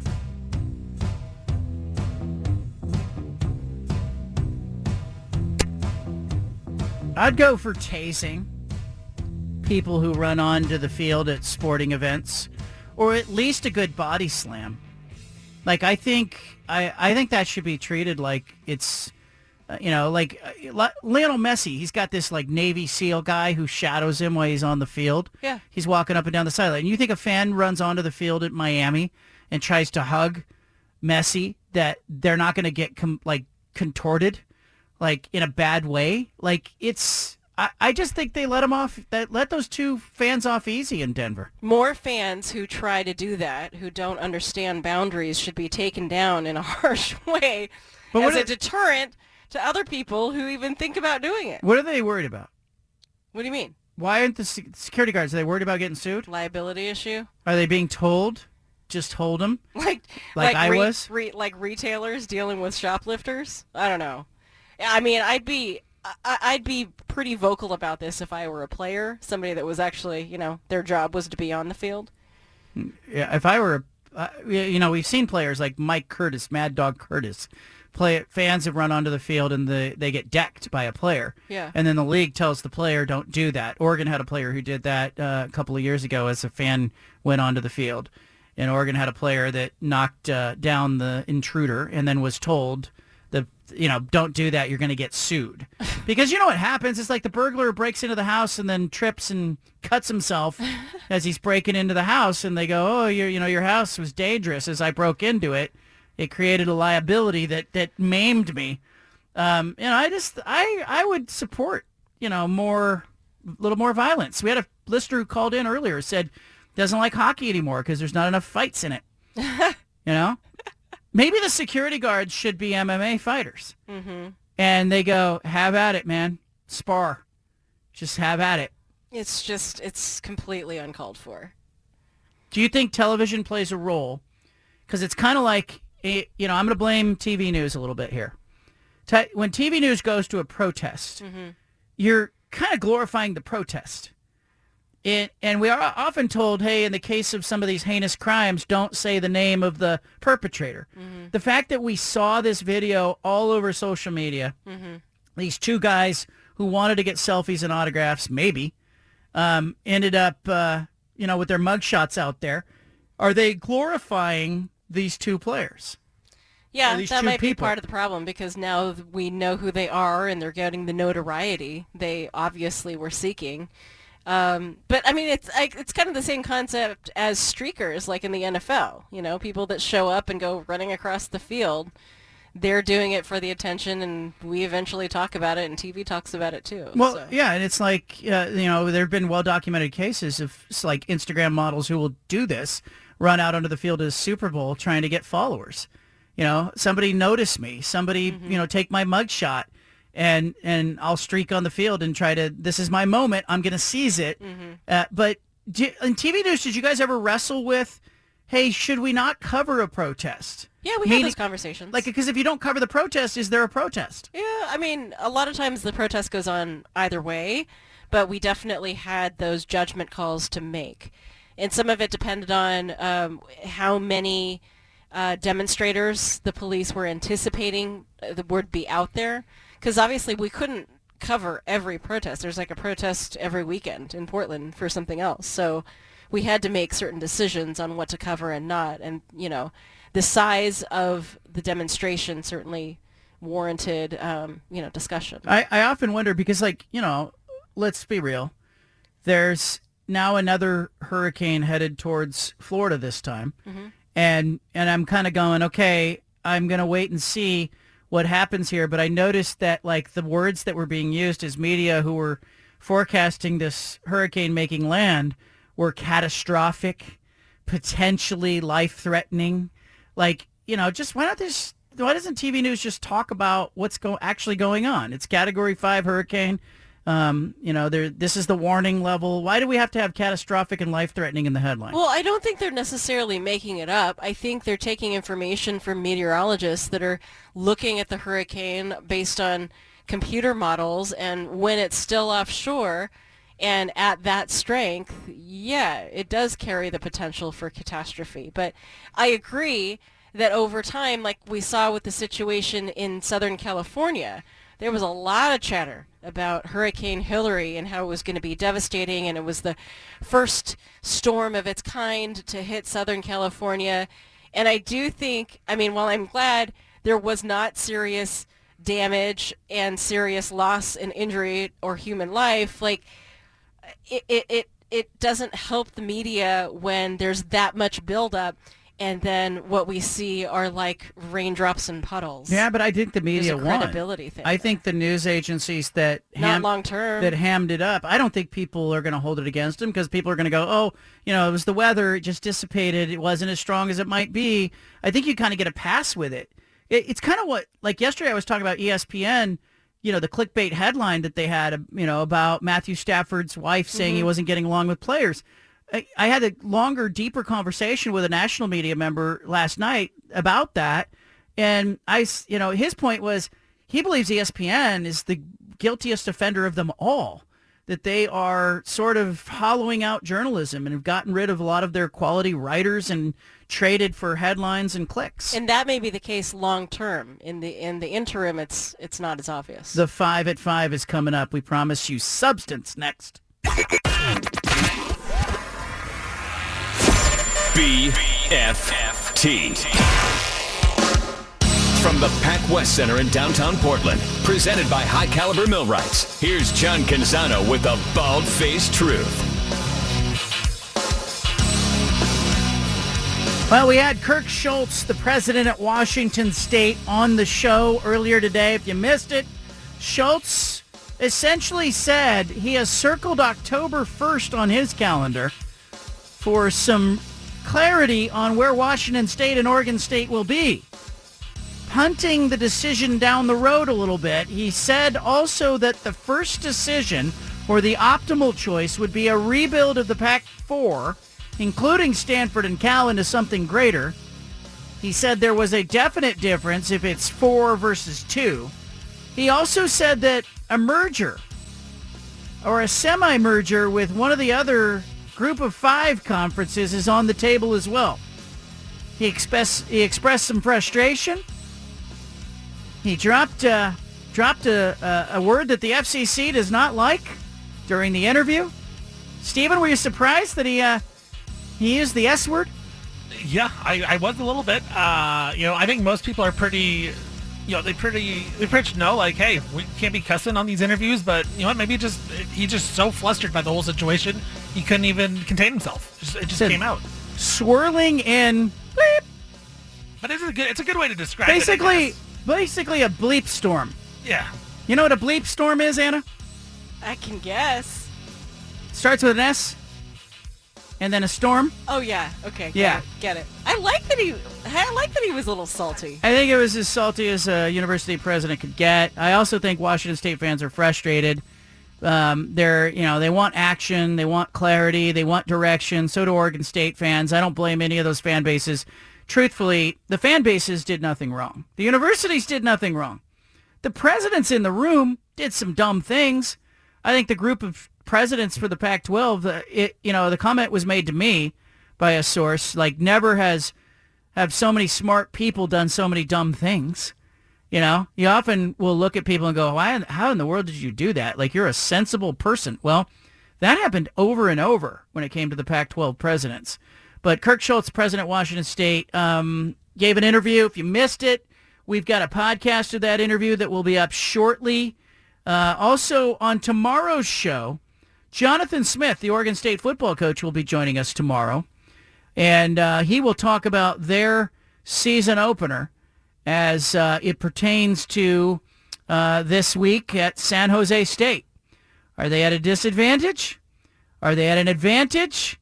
Well, Jonathan Smith said there was some advantage to watching San Jose State play against USC last week. I think there's some advantages of being able to see their first game on tape. I think there's some disadvantages of them, getting their first game and the kinks and the mechanics that come with that, working through that. And so usually you make a huge jump in improvement from week 1 to week 2. And so for us, we're headed into week 1. They're going into week 2. I think being able to see them on tape compete at a high level against a really good football team. They went toe-to-toe with those guys for a long time. A couple of plays separated the game. But they had our attention, but it raised our urgency, recognizing how good a football team this is. Well, I like how he said that. They had our attention, but it raised our urgency. He's evolving. Yeah. He's growing. Uh-huh. Dan Lanning's growing. I wrote about that today. But tomorrow, Jonathan Smith will join us 5:20 for an interview. It'll be fresh off practice. My job will be to try to snap him out of his talking points and get some real answers from him. His job will be to be, forthcoming and entertaining while not giving away too much of his game plan. Maybe he'll drop a profanity. Ooh, wouldn't that be nice? Bruce Barnum definitely going to drop a profanity on his appearance today at 5:20. Oh, I look forward to it. He will. He's not going to let Washington State's president be the only person to drop a profane word on this show. Bruce Barnum, the odds on Barnum dropping a profanity are minus 220. Steven, you take that? I think you're right. I mean, that's where smart money is. It's because you get him comfortable, and then he almost forgets he's on radio, I feel like. So it's like at the start of the interview, I can relax a little bit, but as we get a couple minutes in, I got to be ready for the dumb button. All right, be ready for it. Bruce Barnum coming up about 5:20. Anna's going to do the 5 at 5 here. No profanity expected in this one. I'll give you 5-1 odds that Anna uses profanity. All right, here we go. The 5 at 5. The 5 at 5. Philadelphia Eagles making some roster moves, including cutting wide receiver Devin Allen. We know him as Oregon wide receiver and Olympian. He did miss the first part of Eagles training camp with a calf strain. He flashed some potential with a 73-yard kickoff return in the preseason final, but he'll likely just find a place on the practice It's squad. kind of a good move for him because now he gets to compete with, he had to go and run in the World Championships, and he gets to focus on track and field. Even as much as he wanted to make the NFL roster, his bread and butter is track and field. And so, he's probably disappointed, but you can't go and compete in the World Championships and then bounce back and hope to make a 53-man roster. It's too challenging. Also, other cuts. I don't know if you're going to get into this. Jack Coletto, the 49ers cut Coletto, the Oregon State fullback. I expect that they will try to retain him. I was talking to some reporters in the Bay Area who said that the coaching staff really liked him and would potentially try to keep him around in some form or fashion. His agent may have some other ideas. Coletto's a really smart football player. I expect, if he's going to find a spot, it might not be with the Niners, who have some depth at his position. They're a really good team. Other players who got waived. Did you see notable players, Stephen? Anybody jump off the map at you? As I scroll through the names. I'm looking for locals. But go ahead. Former Duck quarterback Anthony Brown, he just got released by the Ravens. He started a couple games last season. I saw he got cut. Anthony Brown getting cut. Do we have word on Jaden Grant and the Las Vegas Raiders? I will research as right now. I have not seen anything yet. I haven't seen anything. I haven't seen the Raiders cut list. This is the most Raiders thing ever. But like I see it, I can find every other team. I'm assuming Grant didn't make the team, but the question is, according to Dashel, Nick Dashel an hour ago, he said looks like Jaden Grant made the 53-man roster. What? Oh. Gotta love that. Same with Luke Musgrave, but that was second round pick. He was going to make it anyways. Gotta love that. Alex Austin cut by the Bills. Trayshawn Harrison cut by the Titans for the Beavs. Anna, number 2. Go. Gosh, that just emphasizes how tough it really is, huh? Speaking of tough, Jaguars coach Doug Peterson, had to make a hard cut today. The Jaguars announced that tight end Josh Peterson, the coach's own son, was waived as part of the team's cut down to 53. The younger Peterson was an undrafted free agent out of Louisiana Monroe. Bounced around in his career, spent some time with the 49ers, Saints, and Chiefs, and now cut by his own dad. 18 minutes ago, the Raiders finalized their roster, and Jaden Grant is on the 53-man roster. Right. He's a walk-on. Who bets against Jaden Grant? Ooh, buddy. Don't bet against Jaden Grant. That's a good story, though. Look, cut by his own dad? Yeah. Sorry, son. Show business, not show family. What's worse, being cut by your dad or being cut on your birthday like the guy in the Browns? Dad, 100%. Birthdays can come and go, but that's a tough one. Well, that's really tough, but it does show you, again, to your point, Anna, that when you're thinking about how difficult it is to make an NFL 53-man roster, it's not just talent, it's circumstance as well. So really interesting to kind of look at that. Anna, good number 3, go. Number 3, USC head coach Andy Enfield giving us an update about Bronny James. I don't know how I missed this. I guess we were busy in July. I didn't know Bronny James had cardiac arrest during a workout last month. So head coach is saying that he's doing extremely well. He's in class. Everyone's hopeful he'll return to the court. We have to be patient and take it step by step. So this was an episode on July 24th. If you were like me and living under a rock, he went to the hospital for 3 days, and it turned out that his cardiac arrest was an anatomically and functionally significant congenital heart defect, which can and will be treated. That was released from the James family. So emphasizing there that this is fixable. He can still play. Does this pump the brakes, though, on all the, the storybook idea? Like, we want him in the league. We want him in the league on dad's terms and dad's timeline. And, does it give you perspective? To me, when I heard that he was collapsed, yeah, my first thing was, did he make it? And then yes, he survived. And, there was an AED and, okay, is he going to be okay? But why, do you feel like there's a unspoken rush to get him back, even though they say there's no rush to get him back, or to get the timeline back together? Or what I'm curious about is how he got to this stage of playing basketball without having some indication of this congenital heart defect. I mean, we've learned locally from the good family, the Hellers, and the Heller Foundation, the parents of David Heller, that Central Catholic high school player who collapsed and died with a heart defect, that it can just happen. You can be a healthy, athletic high schooler and not know that anything is wrong with your heart until something goes terribly wrong. So, I mean, I would hope that everything that they're doing is erring on the side of keeping that kid alive and healthy. Do you think there's a chance that he doesn't play for USC this year because of this? If they say, we're going to work on this and train to get to the NBA. I have no knowledge of his medical condition. I haven't talked to doctors. I haven't talked to family members. But there's part of me that would feel more comfortable about him going slow. And that's why I asked the question, does this ruin the timeline of the fairy tale of the documentary crew of, you know what I mean? Like, hey, there's a human being involved here who's supposed to be a really nice kid. Yeah. And let's just make sure he's okay before everybody rushes forward. By the way, an update from Raiders PR. Raiders PR telling me that Jaden Grant has been waived. Did not make the final roster. So Raiders Public Relations just saying a few minutes ago that he was among the players waived, but keep an eye on him potentially making the practice squad. Jack Coletto in the same boat with the 49ers. So just an update there to clarify. All right, Anna, go on. Well, remember Sister Jean from Loyola? Yeah, how old is she now? She's 104. Okay. Still kicking. She's the chaplain for the Loyola men's basketball team.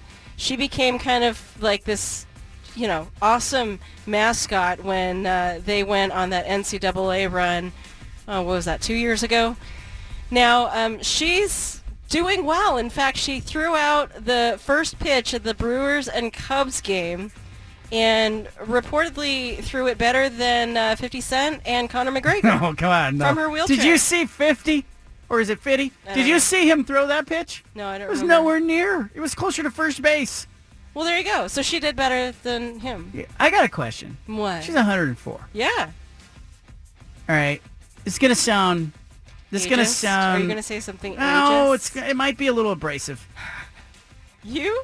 Abrasive? I don't know that I'd want to be 104. Oh, well, that's fine. I'm not saying she shouldn't be 105, but I'm just saying that's kind of old. That's getting up there. So? Like, she's pushing for a world record here. Ripley's Believe It or Not is going to show up any time now. Just be like, this is amazing. We need to put you in the museum. Doesn't it really depend on what kind of 104 you are? Yeah, quality of life? Yeah. I'm sure she's got a reason to keep going. They keep trotting her out at games. No, I just watched this first pitch, and I understand that 50 Cent, it was a bad pitch, but he was at the pitcher's mound.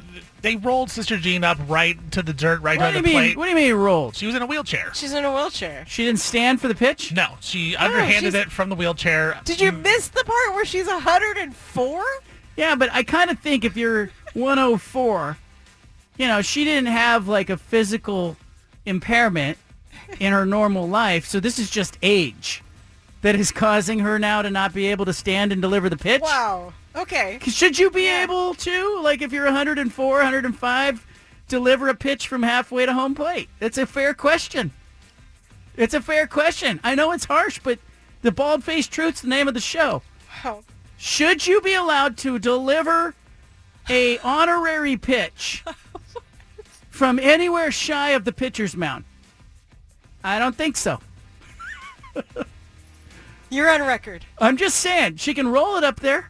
You need to pass a physical test to be able to throw out her first pitch? Is that what you're saying? You got to go 60 feet 6 inches, or it's not a pitch. Okay. Is it a hittable ball?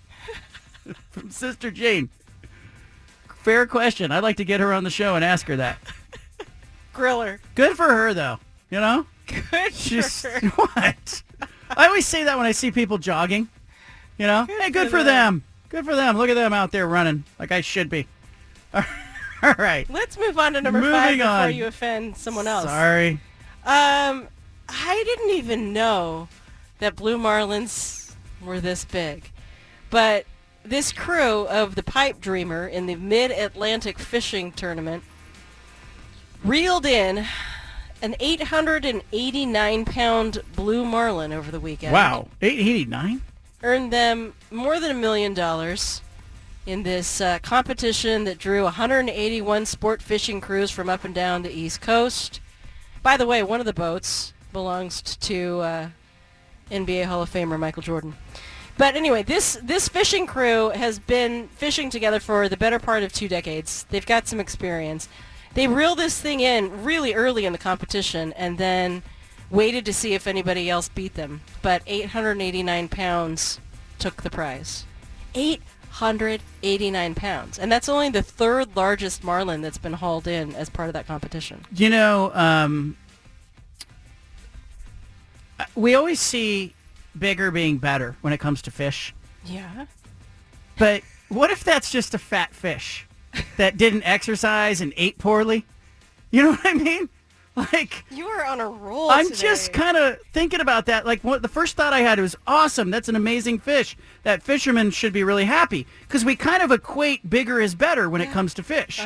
In most cases. Yeah. I would have to hear from an expert fisherman. Yeah. Because sometimes with livestock, I raised pigs as a kid. Okay. There was a certain point where if the pig was over-finished, is what they would say, it had too much fat on it. Right. It wasn't good. Yeah. Is it possible what is this, marlin? It's a marlin. Is it possible this marlin was just, was a couch potato? Are you saying you want like the lean muscle? Is that what you're saying? A lot of muscle, but just lean? I'm just wondering if there's a range.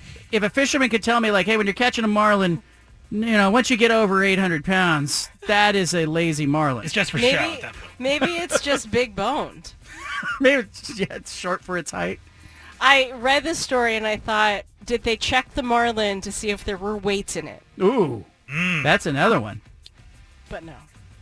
That's another one. Mm-hmm. There you go. That's the 5 at 5. That's well done, Anna. Oh, thanks. What? I don't think it's offensive for me to ask if it's really an honorary pitch, if it's not done from relative proximity to the mound. Because there does become a point where it's not a pitch. Like, it's okay to honor her. Yeah, it's just a toss. It was a toss, John. Yeah, but bring Sister Jean out. It's called a ceremonial first pitch. Nobody usually throws a strike anyway. So what's the difference between letting her... I watch every one of those, and I look... You've seen most ceremonial first pitches end terribly. But, Anna, you said the key word, pitch. It's a first pitch, not a first toss. Ceremonial. Yeah, but can't they just... Okay, let me just say this.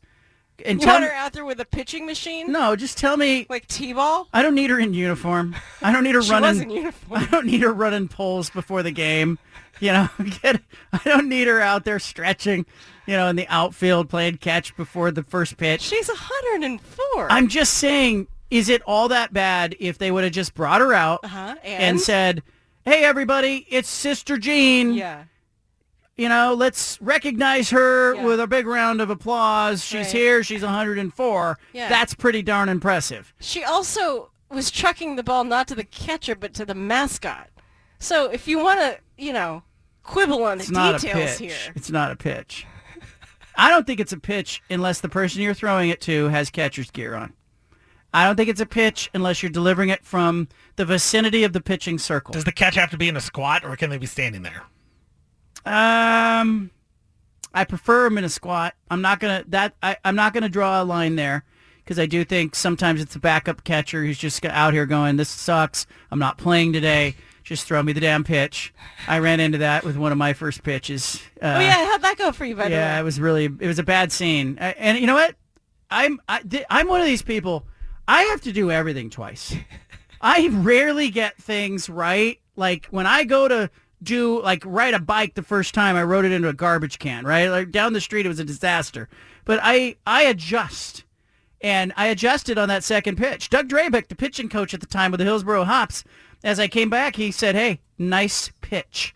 Like, I don't know if Doug Drabeck said that to everybody who threw out a first pitch, but Doug Drabeck was a pretty good pitcher in the big leagues. And I brought the heat, But my first pitch was it was unmitigated disaster.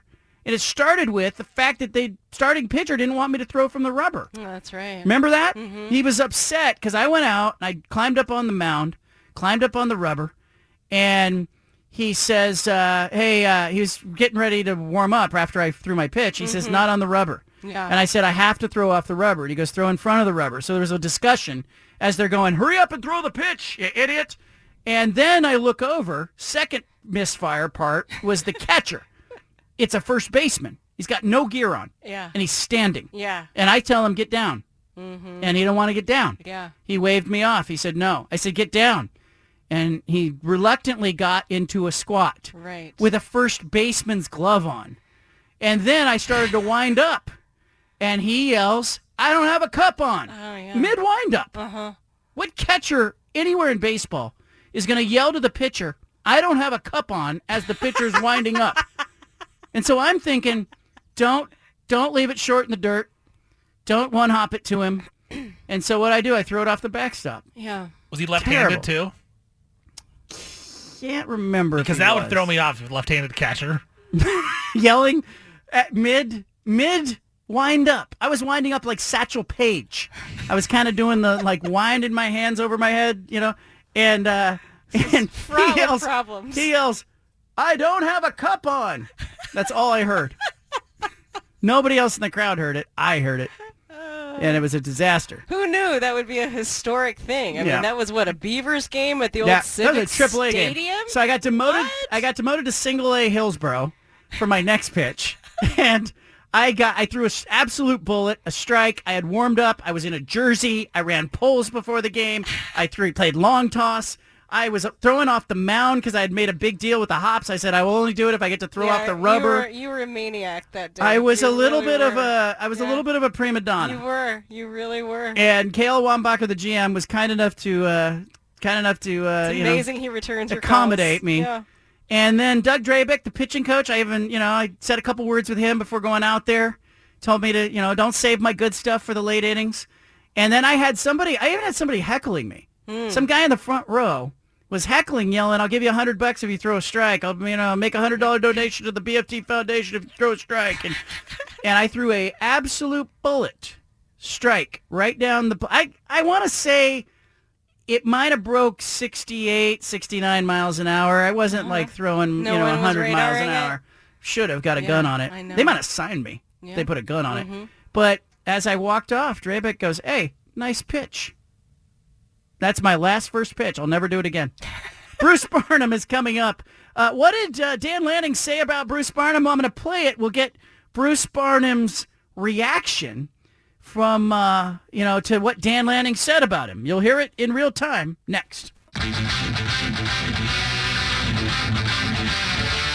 You've got the home of the truth. Back to the Bald-Faced Truth with John Canzano on 750 The Game. Well, Bruce Barnum, Portland State football coach, is going to join us. They will play at Autzen Stadium on Saturday against the Oregon Ducks. Barnum and his team, I think he's got a good team this season. How does he approach this season, this non-conference schedule? How does he approach this game at Oregon? Big stage for the Vikings on Saturday as they'll be at Autzen Stadium, and Bruce Barnum is here to talk about it. How you doing, Coach? Hey, how you doing, John? Thanks for having us. Talk to Judah. How you guys, Judah, up there in the back row, huh?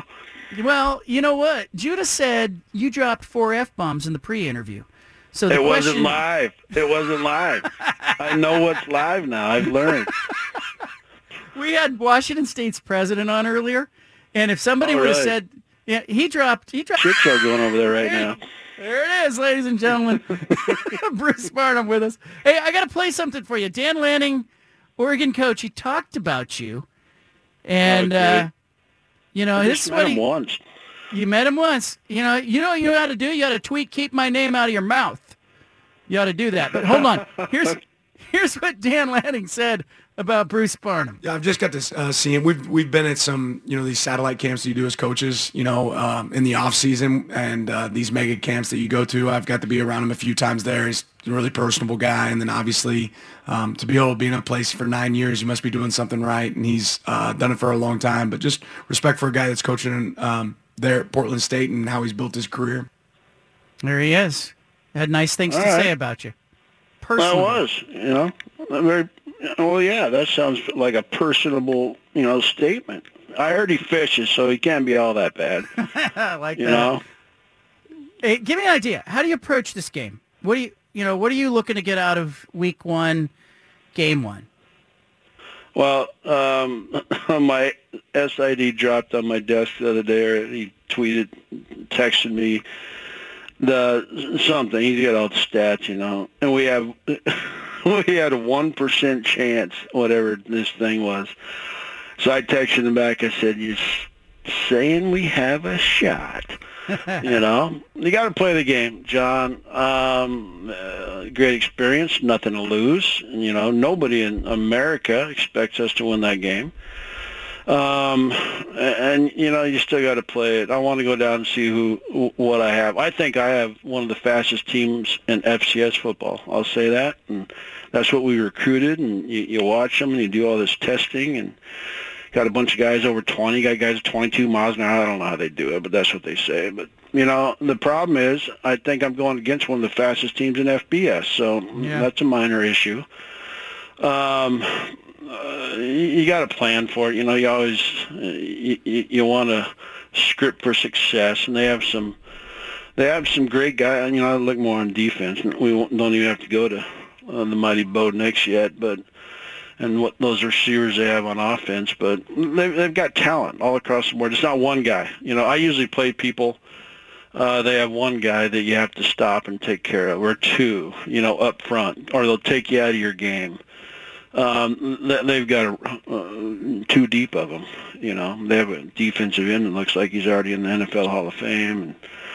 But like I said, the way to nullify that is play fast. Because I don't care who you are, you get tired. But then if you're not getting first downs, you're not on the field very long. So you're looking at everything. What are we going to do? I'm going to go in there. Make sure my team doesn't lose that game before we get there, and we're going to play our asses off, John. Win or lose, you'll see some effort from the Mighty Vikes. We got some good things going. I don't know if you'll see it all at Oregon, just because they have the speed to nullify a lot of football teams. But the bonus is you get into the next week, we go to Wyoming. I guarantee you, just by looking at the tape, that they're not as fast as Oregon. So the game's going to slow down each week we play. And that makes it easier for your football team. So I want to make sure we take that out of it. I want to make sure, we go there and we're supposed to lose by 70. So, ready to go. You went on the road to Washington State once upon a time. You beat a Mike Leach team. Shocked. 1.7 chance in that one, I think, or 1.3, 1.69. I can't remember what the odds were now. All right, see, little better. You win that game. Did you have a sense before that game that your team could stay on the field with Washington State, or does that unfold as the game is going and you go, we got some things we can do here?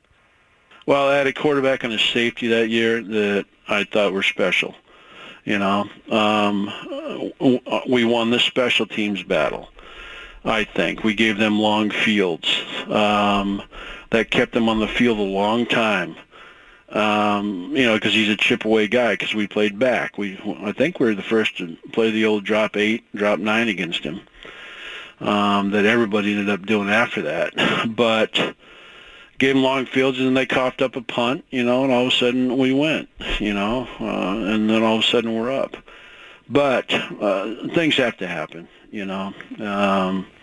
Do I think I can? You always look at this game. I'll be saying, okay, we're supposed to lose by 70, but there's more to college football now too. And again, I don't know if it's going to work with the Ducks, but I watched all the 0-week games, John, and they have a new rule. The clock's not stopping now after first downs. The games are shorter. I think it's going to be 10 plays less each team. That's 20 plays. Can you make it more than that? If you get up now, can the 4-minute offense start with 11 minutes to go? I watched the San Diego State. I watched them all. But then I looked at the statistics, and that's going to affect the game this year.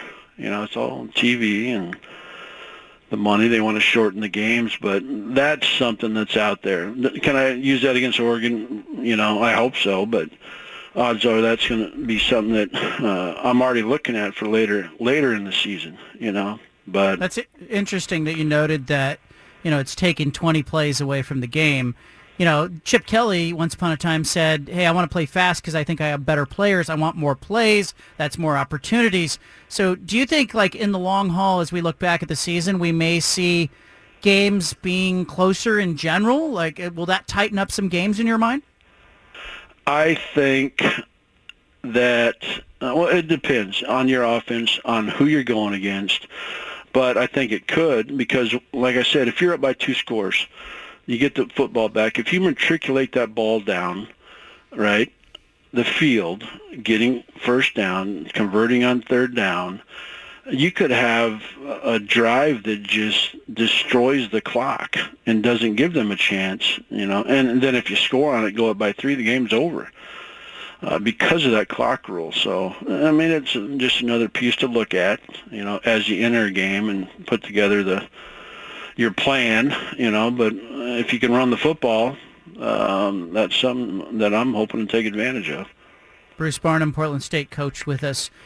This non-conference schedule, obviously you're making money on these games that you play against schools like Oregon.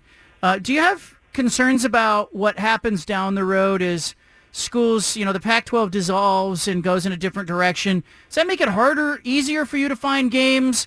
Does it raise the amount of money you can get for payday games? What do you think is going to happen to the market?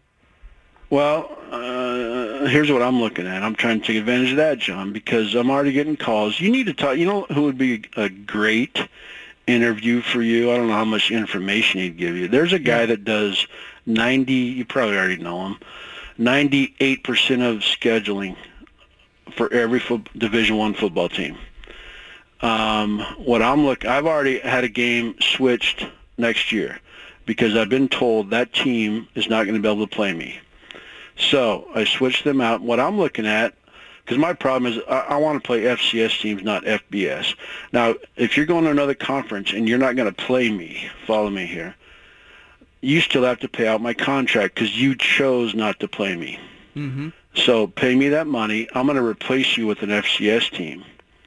Does that make sense? So I'm still getting the money, and you're getting the money. You don't have to play. And now I'm going to play, instead of 7 or 8 FCS teams, I'm going to play 10 or 11. Win 7 of those, you have a shot at the playoffs. So it would change the world around here immensely. I've already changed next year's schedule, not this year's. Next year I have 10 FCS games. That hasn't been done here. I've never had that. But I think I know I'm going to have a senior quarterback. I'm not losing much next year. That's my plan, to get Portland State back to the playoffs. But, this year it didn't affect it. That's the one thing I'm looking at, what's going to happen, because I'm scheduled right now out through 29, I think. So, okay, you're in another conference. They say you have a game that day, a conference game. What are you going to do? Well, you're going to pay me the money, and I'm going to go, schedule somebody my level. So that could be a bonus here.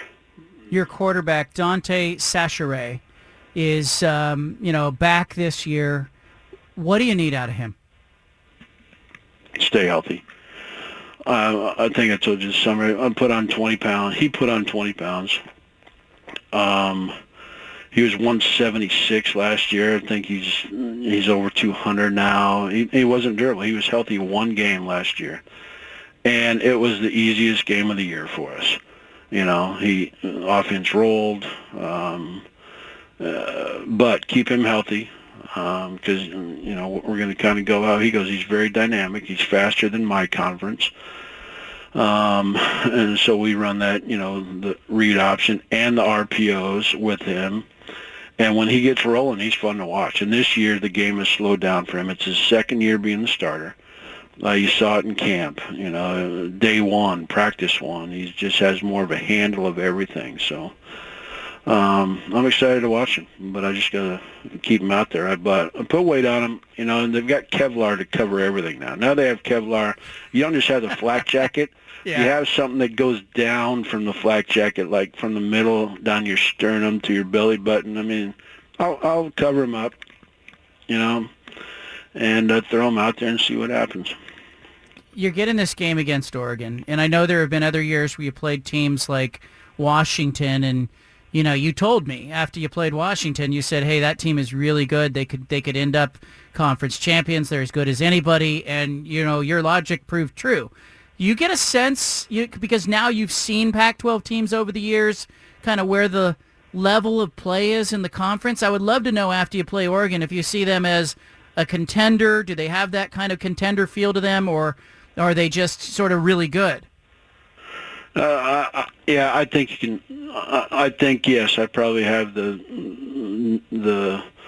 what's it called? Not the wisdom, the experience to say something like that. Just, I have seen them. I've been on the other sideline, but you watch them, you watch their tape, you see the other games. Gotta watch all the other ones, even if I don't play them on the DVRs. That's my Netflix. I'll zip through those just to get a feel for what's out there. Last year somebody asked me, we were talking about Penix, the Washington kid versus Bo Nix. Yeah. Because I played Penix last year, and his accuracy and his arm strength was different, but he's a different guy. I think Nix is faster than him, honestly. I don't know. Yeah. I've been watching the other side of the ball, more defense, but I've seen some of him in the spring game, et cetera. And don't get me wrong, he's got a bunch of tools to get the ball to, but he's, so they know how good he is. But he's savvy. I don't know where he came from, but that he seems like a smart football kid. Yeah, he's seen some football, too. He's played in some big environments. From your team standpoint, you've had seasons that get derailed in these payday games where you play an opponent, you get guys hurt. How do you manage that? Or can you even afford to think about that? Or what do you, as you approach a game, you can't go in there saying, hey, don't get hurt, guys, because nobody can play that way. No. I've got a plan for that, John. If the game goes awry, you're not in the fourth quarter, you're not going to see me trying to catch up if you're down if we're down 5 scores against Oregon. Everybody's going to be happy on those buses that are going down the morning of with some nice breakfast burritos, and you know what I do with my orange juice? I put it in the freezer for them for like an hour and maybe 36 and a half minutes, so it turns into a slushy. That's kind of hey, this is good. But they're all going to play if the game is out of hand. I'm not going to, because that's last year at Washington, I had 7 guys go down in the fourth quarter, and I'm like, really? And then we go to Montana the next week, and I'm like, come on. So we have to be smart there, but that game's close in the fourth quarter. My sideline's going to be, I say this every FBS game, my sideline's going to be pretty loose. I think the sphincteralis major might set in on the other one if it's close in the fourth. I asked Dan Lanning what his first play is going to be. He said, what did he say? Flea flicker double reverse. Well, I'll tell Dan this. If we get on the because I need this one. If we get on the -1 or closer, like the -half yard line, I'm going to throw flea flicker, because the one thing I don't have in my career yet is a 99.5 yard touchdown pass. It's got to be inside the one, though. We have I had a 97.5 because we got a penalty, or we gained a yard and it ruined it. I want that 99.5 yard pass. Okay. Yeah. What do you got to lose at that point? All right. I won't tell him anything. Exactly. This is state secret over here.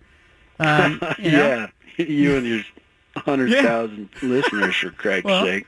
Well, hey, listen, we're going to visit with you every Tuesday at this time, and go give them hell at Oregon. Let's see what your team has to do. I'd love to see, you guys have some big moments and something to build on, and obviously go into week 2 with some confidence. So, go give them hell. All right. Thanks, John. Thanks for having us. All right. Bruce Barnum. There he goes. Portland State football coach. I got 3 profanities in there. Did you catch 3? I got 3. 3? I had 2. You got one in late. You missed the late one. It's okay. It's all right. Maybe I misheard him. We should do an over/under instead of will he cuss. Well, he did it so early too. That was I thought it'd be later, but he got it in real quick.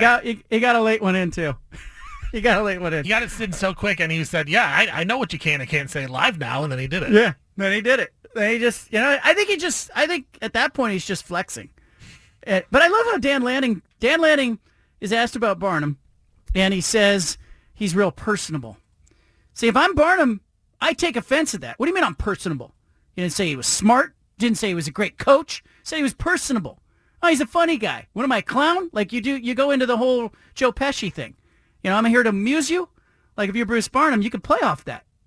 but, I don't want to fan the flames, so to speak. Dan Lanning, Oregon Ducks coach, Jonathan Smith, Oregon State coach, Bruce Barnum, Portland State coach. We got 3 pretty fun coaches to interview on this show. We'll have Barnum all season, we'll have Lanning all season, and we'll have Jonathan Smith all season.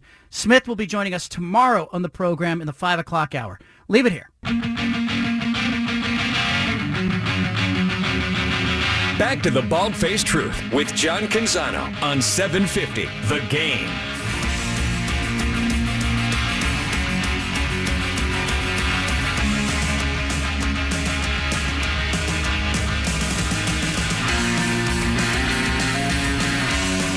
Super excited to see the college football action of week 1. Oregon will be home against Portland State. Look, obviously we want everybody to stay healthy. We want both those teams to go off into their season with health. But I just want to see Bo Nix in that offense get loose a little bit with Troy Franklin and Chris Hudson and some of the wide receivers at Oregon and see the ball in the air a little bit. And Dante Sacheret, the quarterback at Portland State, want to see him run around and make some plays as well. Bruce Barnum says he thinks he's got the fastest team in his division of football. I think that's interesting. Fastest team in his division. So keep an eye on busted coverage, missed tackles, both ways. Should be big plays in that game. Should be a number of big plays. San Jose State gave it to USC a little bit in the Week 0 game. It's a mismatch of talent, but San Jose State had some guys. And I think Portland State's got some guys as well. I don't know if Portland State's athleticism and speed will factor against a team that can really run in the upper level of college football, but we're going to see some of that. Keep an eye. I kind of think Bruce Barnum was signaling to us, without signaling to us, that the Week 2 game against Wyoming could be a little bit interesting. Did you pick that up, Stephen? As he started to talk about Wyoming, I kind of think he was saying without saying that Portland State might have a shot at Wyoming. Yeah, it sounded to me like he was saying that they're as fast as Wyoming is. And then he also said the fact that if they're down by 3 to 5 scores against Oregon, he's going to pull the guys. And I think that maybe you have to go with, you know what, we got a shot against Wyoming the next week. Let's not get these guys hurt like we did a season ago against Washington. I'm with you. He seemed very confident in his team, especially in that Week 2 game against Wyoming. Keep an eye on that. Obviously, the Portland State season should be interesting. 5 new head coaches in the Big Sky Conference, Bruce Barnum being one of the holdovers. So we'll keep an eye on them. They'll be playing all season out in Hillsboro at Hillsboro Stadium. Obviously, I am grateful for the Portland State players who volunteered all summer at Camp Exceptional and, gave their time, effort, and energy and really put a lot into that camp. They do it every year. Among them, the quarterback, Dante Sacheret, he was out at the camp, and he was, Isaiah Henry, linebacker, was out there all week as well, starting linebacker who's a big-time player for Portland State. So keep an eye on those guys this season. I know they've got some kids in the community that are rooting for them. I hope the families get out and get to see Portland State play some games. And if you want to see a college football game, you don't feel like driving to Eugene or Corvallis or paying prices and investing that kind of disposable income and time on I-5 driving to games, Hillsboro's not a bad alternative. Go out and see some games, see some college football, and support Portland State this season. We're going to have Bruce Barnum on the show all season long. I always like to give Portland State some airtime. They get ignored. They get ignored by the local paper. They get ignored by others. Some TV stations do all right in covering them. Nick Krupke over at his station does a good job, and Orlando Sanchez does a good job, and Joe Becker. But I think Portland State gets a raw deal for what they are and for the amount of alumni that they have and for the place that they should have in our state in this mercurial thing that we call college athletics. Hell, give Portland State a little bit of your time, effort, and energy because they're giving it back to you and pouring into kids in the community and supposedly we'll have a very fast football team out there. Bruce Barnum, the ever-personable Bruce Barnum. That interview is available if you want to grab a podcast of it. Also, my interview with Kirk Schulz, the Washington State president, is available wherever you get a podcast of this radio show. Tomorrow, Jonathan Smith, Oregon State football coach. He'll be among the guests. The Bald-Faced Truth, not here for a long time, just a good time.